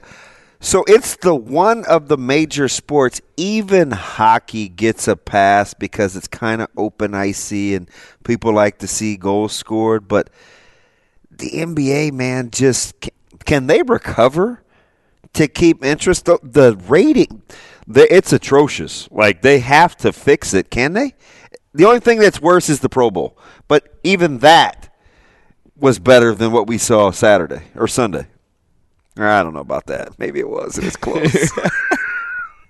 Yeah, which is bad because the Pro Bowl is literally after the regular season, man. Yeah. There's no motive, and the Pro Bowl wasn't. I don't even keep with the NFL like I should. Wasn't Derek Carr starting in the Pro Bowl? Sure was. Good grief, dog. Man, the NBA they need more initiators, bro. They need like Ant Edwards type guys. Who Ant Edwards was pretty adamant about it after the game. You know, the wanting to, and he's all around like an advocate for guys suiting up during the season when they're like 80% or better. Like he believes that if you're closer to being healthy, you should play. And you need more guys like that, man, because I think this new generation, and I'm part of it, but I don't think this would be me.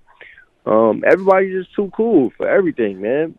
They don't want to be in a dunk contest because I was talking about this yesterday.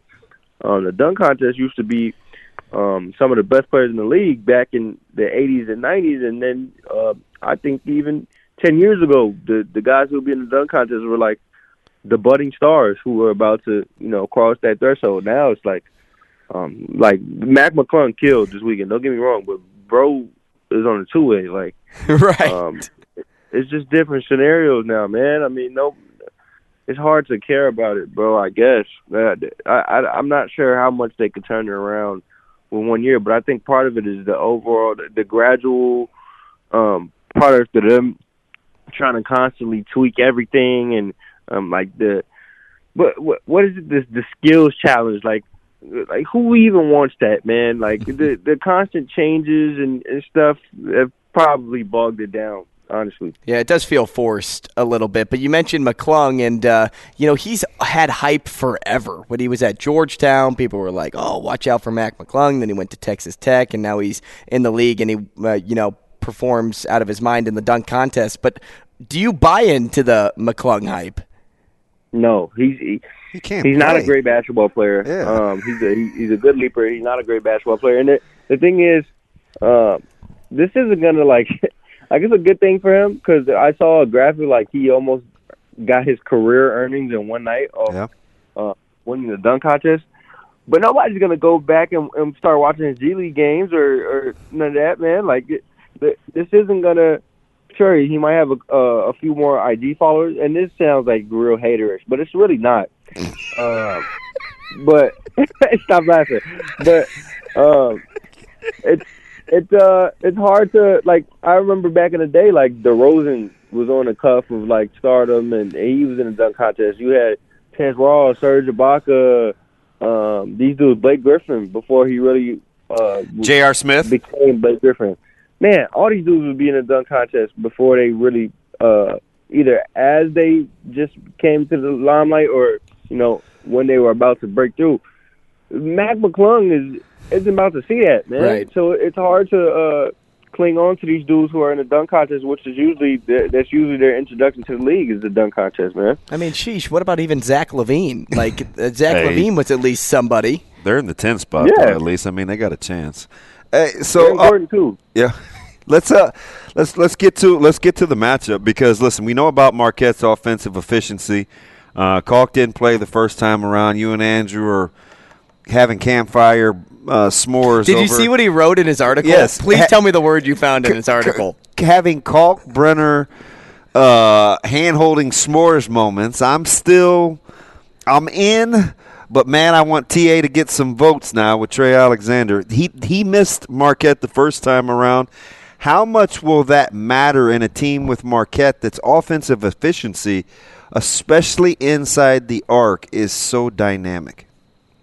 It's a game changer. I'm not sure how much you could throw off Marquette off what they do because they are still a top 3 offense in the country. But any blow you can make to altering what they do and blow up their initial actions and get them into second side and third side stuff, which a lot of teams have probably struggled to get them into, even in the half court.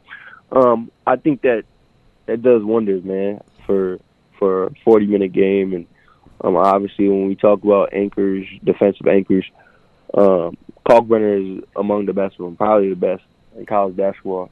So it's a complete game changer. And then on offense too, and I think we saw this in the Providence game, I believe, when Kalkbrenner was in early foul trouble. I think we talked about this last week. It's just not the gravity of Kalkbrenner as a roller, man.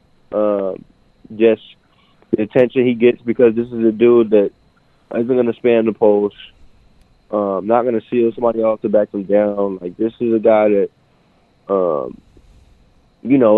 need the ball to score, man. Like, he's going to take angles to get in a position to catch it where he will score. I mean, he doesn't have to put it on the floor. Very different than Oso Ighodaro in that sense. So you got to keep your eye on him, man. And it draws the defense. The angles he takes off screens, like, it changes offenses, man.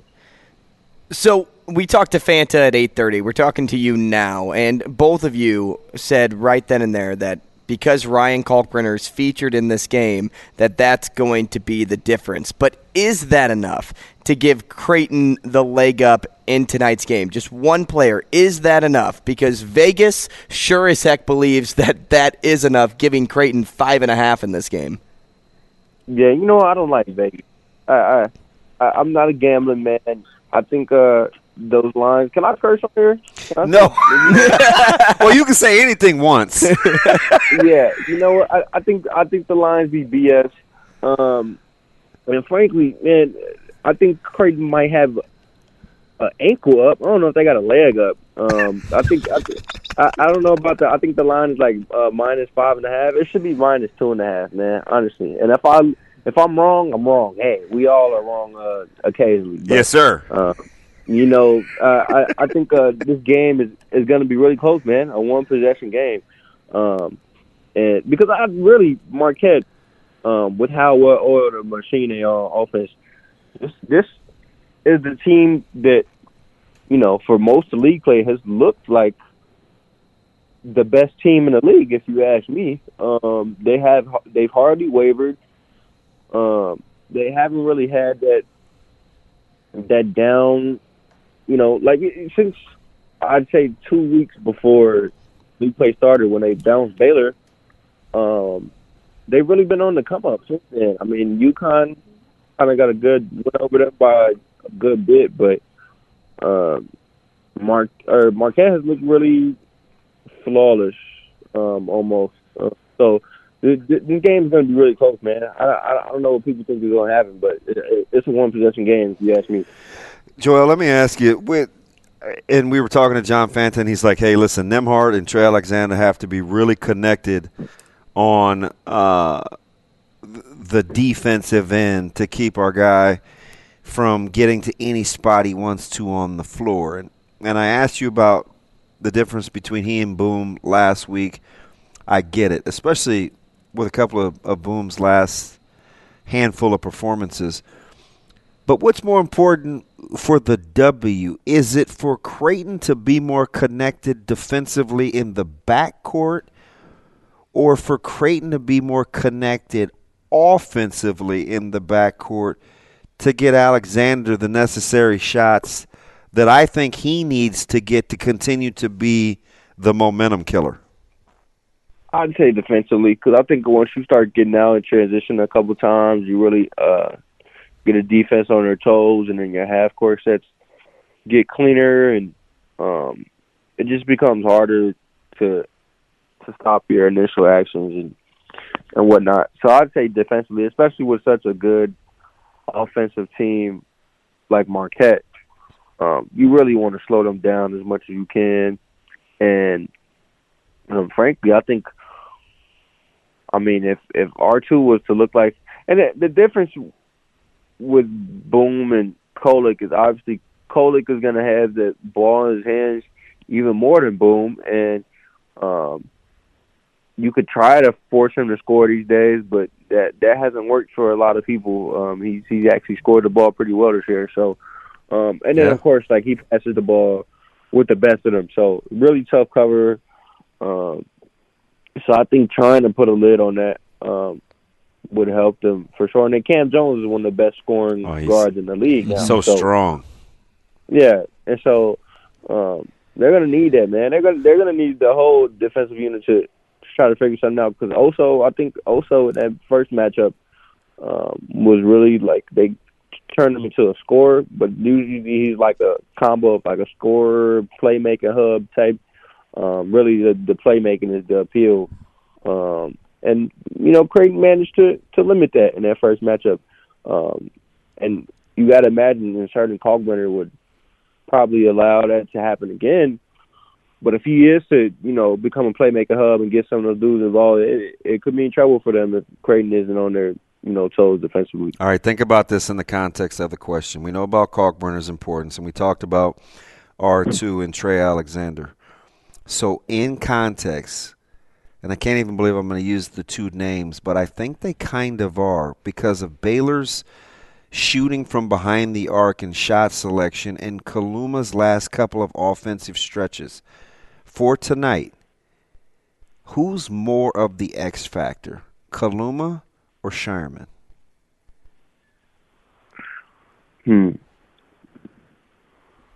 Well, I think Kaluma. I think they need Kaluma's intent. And I think, man, if he shoots it even close to what he ended up doing in St. John's, they probably don't lose too many games like that. I don't know how many games they can win with the other going for 11 or 2 for 12. But it's hard to imagine he does it for a third game straight. Yeah. So I'm just going to consider that he shoots, 40% or something, and that can win them a game. But Kaluma, they need that intensity, man. The version of Kaluma they had all through January is a game changer, man. And then you factor in, the shooting, which probably felt like an outlier at St. John's. But if he even remotely replicates that, that we're looking at a different game, man. Hey, when you look at Kaluma here, because I was talking to DB a little bit about this yesterday in response to self-reflection. When things weren't going right, he goes to the bench. He kind of has to find himself, but when he does find himself, then the confidence starts to, it's contagious for the rest of the team. It starts to boom, starts to beam. And, as you look at self-reflection for just any basketball player, how much greater importance does that have on a player's game versus, say, a coach trying to spark something inside of you? When a player comes to it on his own, how much better does that benefit the player? I think a lot more, really, because why not? Who better than to figure things out internally than yourself, really? Self-reflection is tough. Self-inventory is tough, real time. It is tough, and everybody doesn't have the mental space to do that. Ben Simmons. So, great. Really, hey, but when you get to that point, that wall, and you find out how to move past it, not just week to week, but in game, that's a game changer, man. You could just in game like that. It means everything. So I think it definitely means more when you are able to, self-reflect and change versus, motivation from other people. In your opinion, on March 5th, the dreaded reference to March 5th, the last time you and I talked about March 5th, it was Creighton running the table. But let me ask it to you a different way. When we get up after that weekend on Sunday, will we be talking about tiebreakers as a determining factor in the Big East? I'll let you go after today. 'Cause today, I think, did everything. I think if Creighton wins today, they have the confidence to win out, even having Villanova, because people can't overlook that at Villanova. They're starting to get it. They act like they know how they want to play now too. Yeah, and so you can't overlook that Villanova game, even if Georgetown and DePaul at the end of the schedule. Can't overlook DePaul either, because you're still they've lost 8 in a row, Joel. No, yeah, they're bad. I mean, you're the one that said at Chicago last time. But You said, "Hey, I'm not just going to overlook that. You're not just going to slide that in." We're going to look up on March the 4th. If they do want to go perfect, they gotta just squash DePaul though, because DePaul. Remember, this is the team that beat Xavier when Xavier was coasting, and so I'm not saying circle the date, but they gotta squash them, and then so yeah, I think if Creighton wins tonight, we're probably talking about a tiebreaker or something. If they lose, I don't think there's a shot. I mean, there's 3 games left, and Marquette would easily have the leg up on everybody. So could you see Ed Cooley to Georgetown? I don't know, man. I go back and forth on this every week, and I want to say history and the Jordan brand and the things that tie into Georgetown make it an attractive job. But really, when you look at the landscape and put it in perspective over the past 10, 15 years, what is really attractive about Georgetown that would make Cooley leave what he's built and what he's made a real popularity status? Close to $4 million a year and a top 15 basketball job, I think people think. Yeah.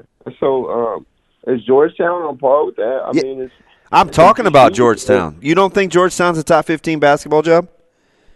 Oh no, I don't think so. Top 20 for sure. I think we're banking on nostalgia here. I think now, well, that matters. I can't remember. I mean, sure, but it would take a Jesus level coach to restore that. Any 33-year-old Carpenters out there? Yeah, Cooley's a great coach, but I don't know if maybe he wants to do it. Maybe he wants to flip the house over there. Always good. Yeah, Joel, we appreciate you, man. Hey, enjoy tonight, and hopefully Creighton can come out with a W. Appreciate it, guys. Talk soon. Thanks, buddy. That is Creighton beat writer for the Omaha World Herald at JX Lorenzi on social media. Shane couldn't even let you get away with anything. Man. Comes in with the March 4th. Just waiting to bus roll me. We're going to look up on March the 4th, actually the morning of March the 5th, and Creighton ran the table. Yes, dude. Hey, we looked up on February 20th and saw Matt Rule grab his first recruit of 2024. They could still do that. Run the table from now. I mean, whatever, They sure could. Is that right? Run the table? Yeah. I'm going to keep my mouth shut. All right. So do you want the answer? Yes, let's go. So I wasn't giving him too much credit. It was absolutely by design. I've always done 8 weeks of training. Believe it takes 8 weeks to build players in a team. Historically, I've done 8 weeks leading into spring break, given them the week off, and then started spring ball. There's positives and negatives. The negatives possible is pulls starting right after the week of, but 8 weeks is definitely needed. I had to bring in guys a week early just to do so. Telling you, sure as I'm sitting here without knowing any of that, what'd I say? He not only, so let's go back to what T-Mac texted me a couple weeks ago. Hey, he's implementing his system. That's why people believe. He's done this before. Okay, so let's operate under that premise. He's done this before. Yes, I have reasons to believe. But you talk about checkers to chess and realigning and doing things to date, bringing guys in a week early, weighing the risk-reward, the pros and cons, what's worked before in the past, and then the execution of it. It's like Eminem, one of my favorite rappers of all time. He's just not afraid. To take a stand? Just not afraid. And I just had this feeling that he had mapped this thing out in his head. Well, that's the only way that it makes sense with Matt Rule. Right? Yeah, because that's just... It would be weird if it didn't have any sort of design to it. Yeah. If he just said, it's just kind of what I was feeling. And I wonder, and I figured, I didn't think it was willy-nilly by any means, but maybe I did. I was like, maybe I'm giving him too much credit. Maybe it was just kind of how the schedule broke. So I double did my due diligence. I asked a couple people in the know in the athletic department. I asked I call him the captain. I was like, hey, Keith, when's the last time? So then he and I are having a conversation, which gives me a frame of reference to whether I even need to ask the question or not. Like, am I crazy? And I knew the COVID year but he wasn't even sure the COVID year they had the spring break to begin with. So we threw that one out. And it has been a while because it is late. You're talking almost the end of April to play that spring game. Nobody cares. You got 8 weeks. That's the number. This is the television date. We don't care who we're competing with. We'll work out the logistics of TV later. We're rolling. And they're feeling good. They're feeling good about what's ahead. And I feel a lot better, too, about the active rest. Right. And speaking of feeling good, do you feel good about the quarterback room? We'll get into that next.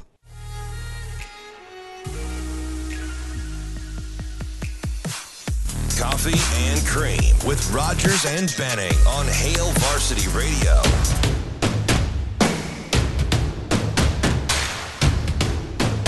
Welcome back to the show, 888-638-4876. If you'd like to get involved, it's Coffee and Cream in the Morning on Hail Varsity Radio, powered by Currency, alongside Damon Benning, Andrew Rogers, and we are live from the H&H Chevrolet stage at Hail Varsity Club. Wherever you get us, 590 ESPN Omaha, whether it's KFOR in Lincoln currently, whether it's on TikTok, live right now. We appreciate you joining us here for our segment on Positional Reset, talking Nebraska quarterbacks, and we're also live on Twitter and YouTube, so we appreciate having you involved on the show. Lots happening, but lots still to get to as well as, we head toward spring. Winter workouts taking place. March 20th is the day that spring practices will begin. Where is your head at in regards to quarterback room? Is it Casey Thompson who officially said, hey, I'm coming back to Nebraska yesterday on social media? Is it the new guy in town, Jeff Sims, who could be Matt Rule's so-called guy because it's the one he went out and got in the transfer portal? Somebody that he fell in love with, the ability, the big, smart, dynamic athlete, but it also comes with a little bit of turnover, inconsistency, baggage, right? Is it fundamentals? Yep, exactly. Is it, one of the other guys that we aren't even saying, Chubba Purdy, Richard Torres, Heinrich Harburg, all of these different names, Logan Smothers. There's plenty of quarterbacks on the roster, but who sticks around? Who stays? It's most likely one of the first two that we named. Casey Thompson, who, as you said earlier on in the show, is already trending upward in his recovery, which is great for that competition aspect Rule's been looking for, because outside of that, if Casey wasn't ready for that competition, wouldn't you think it right away it's just Jeff Sims' job? And here's the beauty of it, Drew Down, is Casey's such a professional.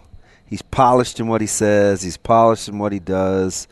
You get the sense he's been here before. He's older. He's 20. He'll be 25.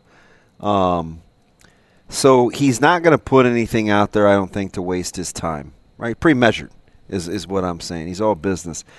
And I'm just telling you, and he's a coach's dream and a nightmare at the same time, because I always tell players, and I always wanted to be the type of player that coaches were uncomfortable with if they were on the sidelines too long.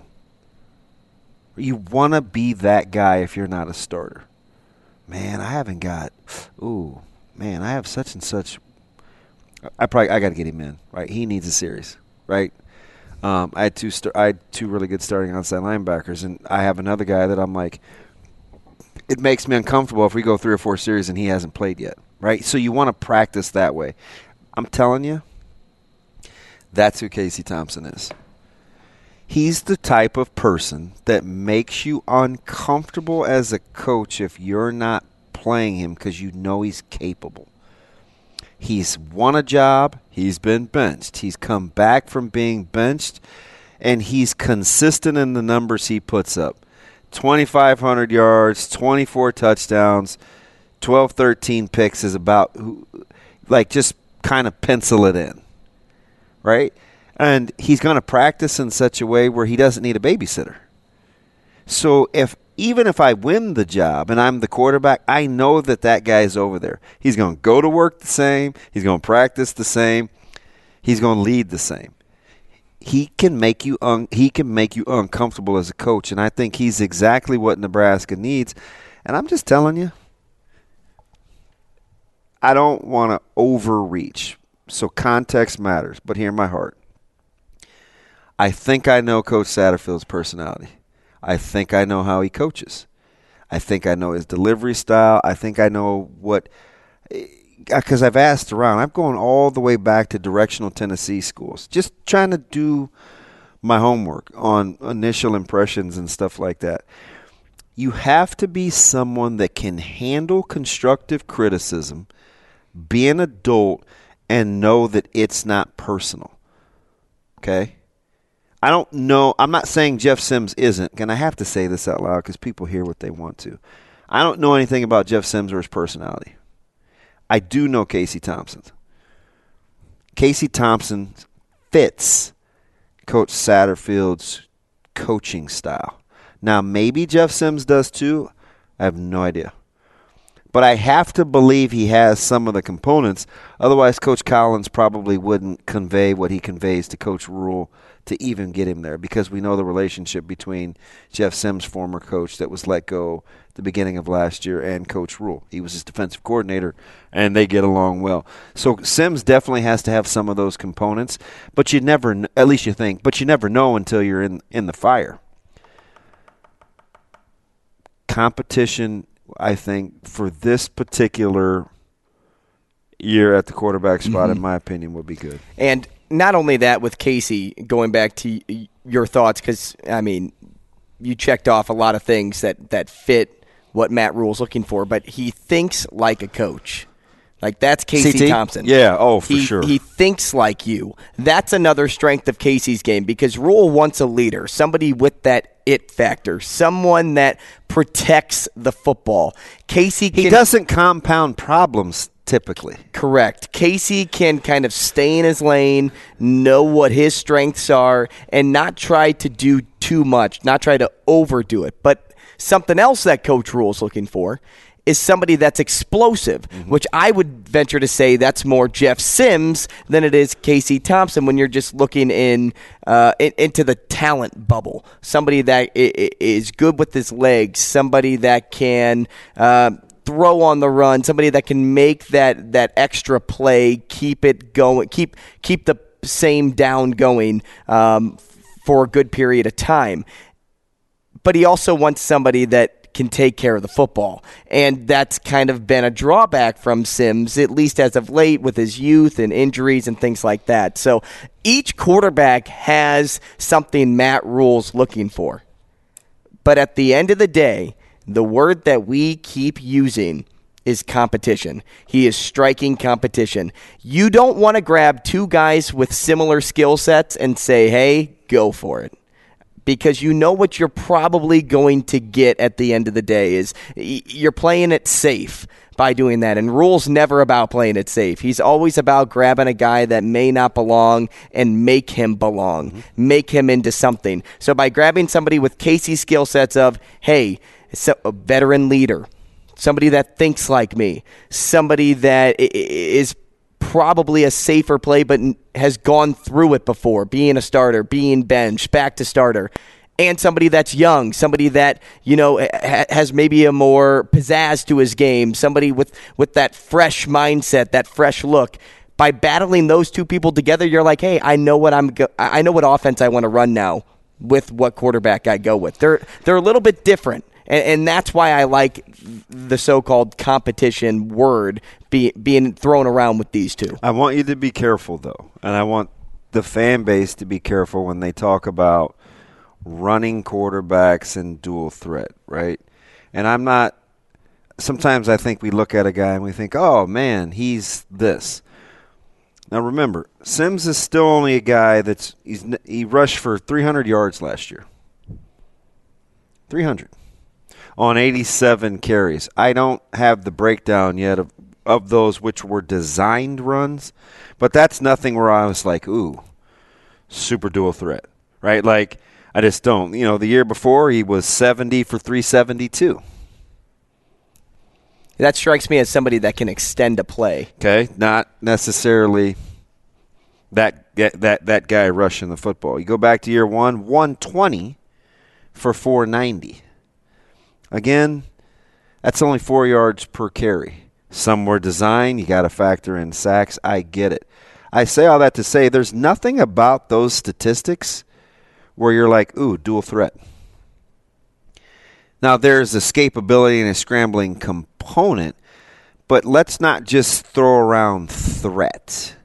Because if that's the case, and I'm looking at a guy that's only rushed, who has, since his freshman year, has only rushed the ball more than 85 times once, I'm not sure about the word threat. That's kind of a negotiable, right? I don't know if I'd fight you over it, but I'm certainly not all in on the premise either. So is that RPO game? Is that the zone read game? Is if they're running GT counter and I want to hold the backside, am I going to RPO that? Like, there's lots of things I think you can do with that, but I know one thing two things you better be able to do in this offense.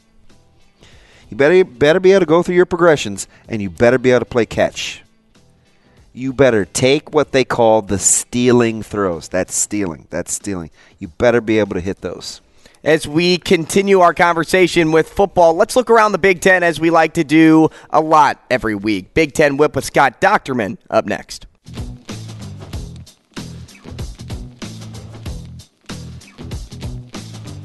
Coffee and Cream with Rogers and Benning on Hail Varsity Radio.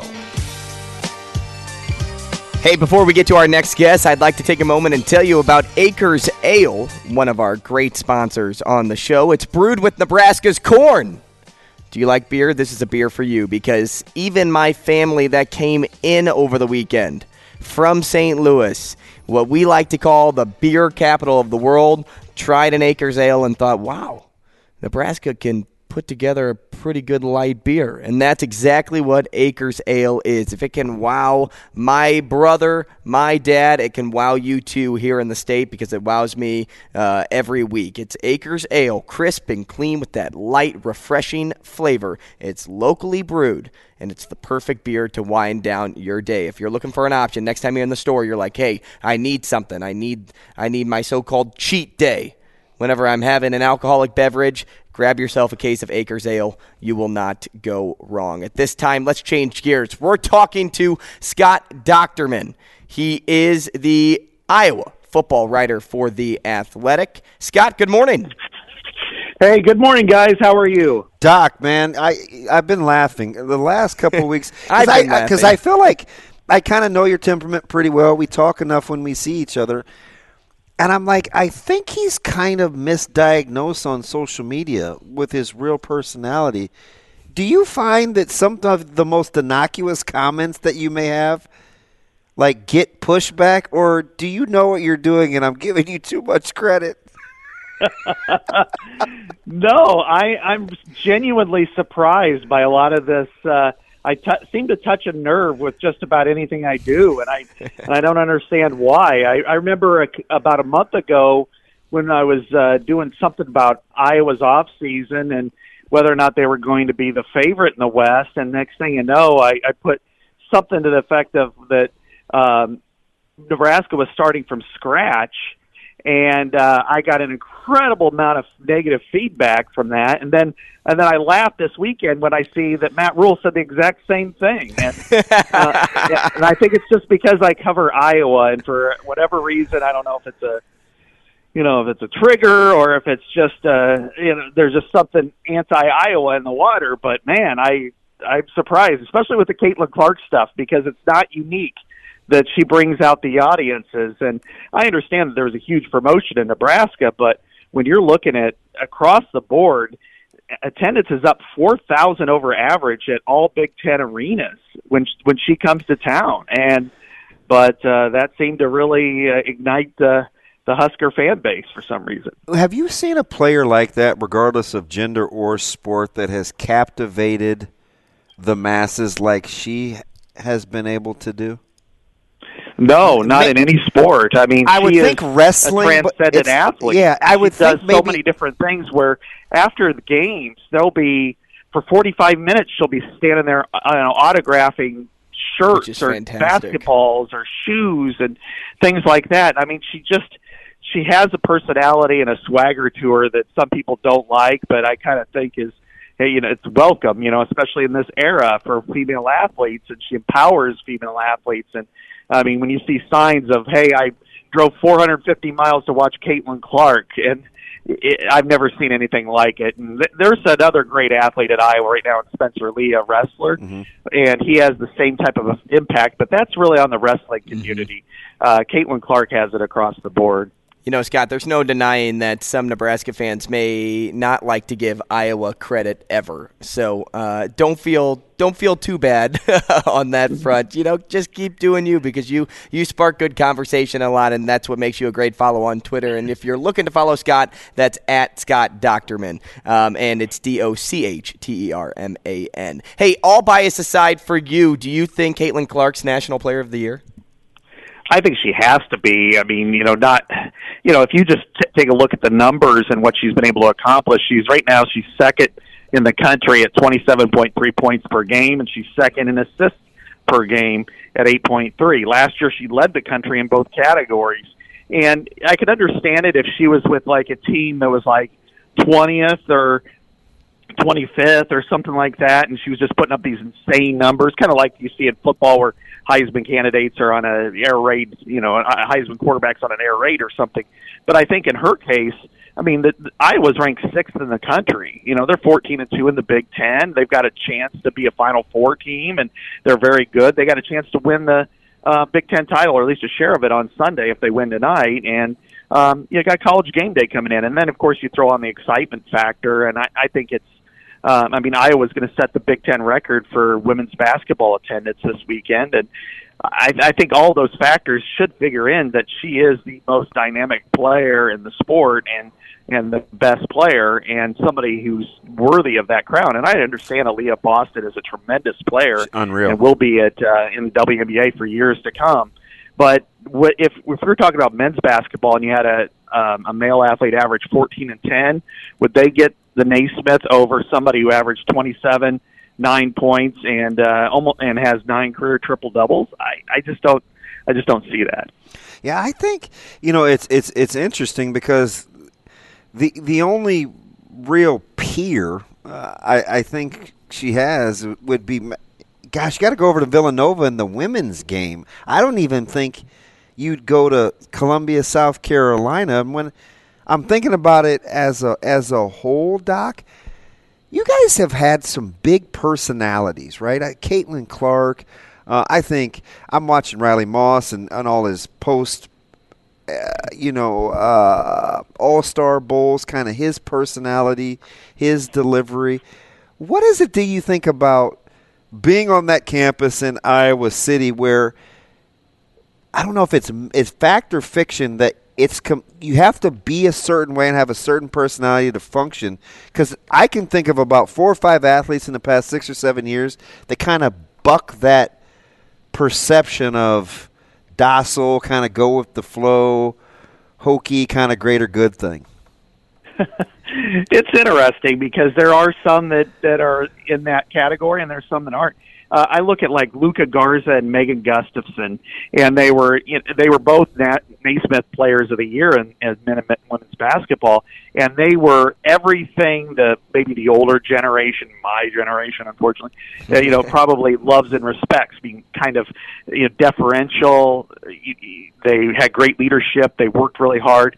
But then you look at, as you said, with Caitlin Clark and maybe some of the football players and what have you, and they've got really vivacious personalities, and I think in some ways it's up to each individual person. I mean, Caitlin Clark is transcendent, and the thing that kind of has frustrated me, and I think a lot of other people, is in some ways I think people calling her out on whether it's Twitter or any other venue, in some ways it's sexist. I mean, she got a technical foul for saying "damn it" after missing a free throw. If they called technicals for every swear word heard on a men's basketball court, they'd be shooting free throws until everybody was out of the game. And so I think in some ways we need to kind of reshape our attitudes towards her. And I think she brings in a lot of the younger generation that kind of grew up with that, from the NBA, and she's just transitioning over to women's basketball. So her personality fits in perfectly with what people want. The wrestling team is always like that here, but I think it's what a lot of people really want to see, a great player expressing themselves in that kind of way. Scott, I got to get at least one football question here with you because, you do such great work as well as all the other athletic writers that kind of work around the Big Ten. And there were some collective findings being done about the new scheduling model in 2024 for when USC and UCLA join the conference, and if they so choose to, the Big Ten Conference and school officials so choose to go that route. Based on your findings, do you like the model that won't include divisions but one that allows for annual opponents? I do. I think that's going to be a really good thing for the league as a whole because we've seen a split in the East-West, and not only in the championship games, but early on when the East and West were there, the first 3 to 4 years, there were, even the point spreads were like 3 points apart. I mean, Wisconsin was a favorite over Wisconsin in the very first one. Iowa and Michigan State went right down to the end in the second one.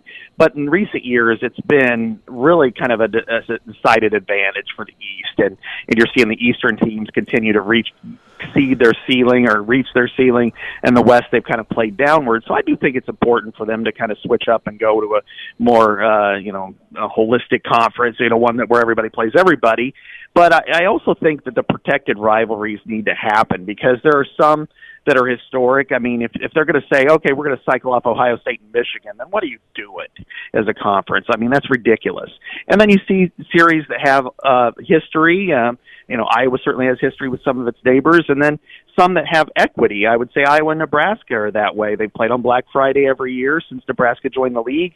I think we're waiting for that spark, and for some reason I seem to be in the middle of it every time it happens. But then I also look at USC and UCLA and coming in, and they play each other, of course. But I think when you look at 24 protected series, I think that's too many. But I think half of them need to be protected. The other half could maybe cycle off. And here's something that that I've thought about, that I know I've discussed with other people, is if you protect 3 rivals for a 4-year block, and then you'll play everybody else twice over that 4-year block. And then let's say Matt Rule really gets Nebraska going, and maybe one of their protected rivals over that 4-year block is Minnesota. But something happens with P.J. Fleck. Maybe he leaves. Maybe Minnesota struggles. That's maybe not a series that either side, but certainly Nebraska maybe wants to protect it.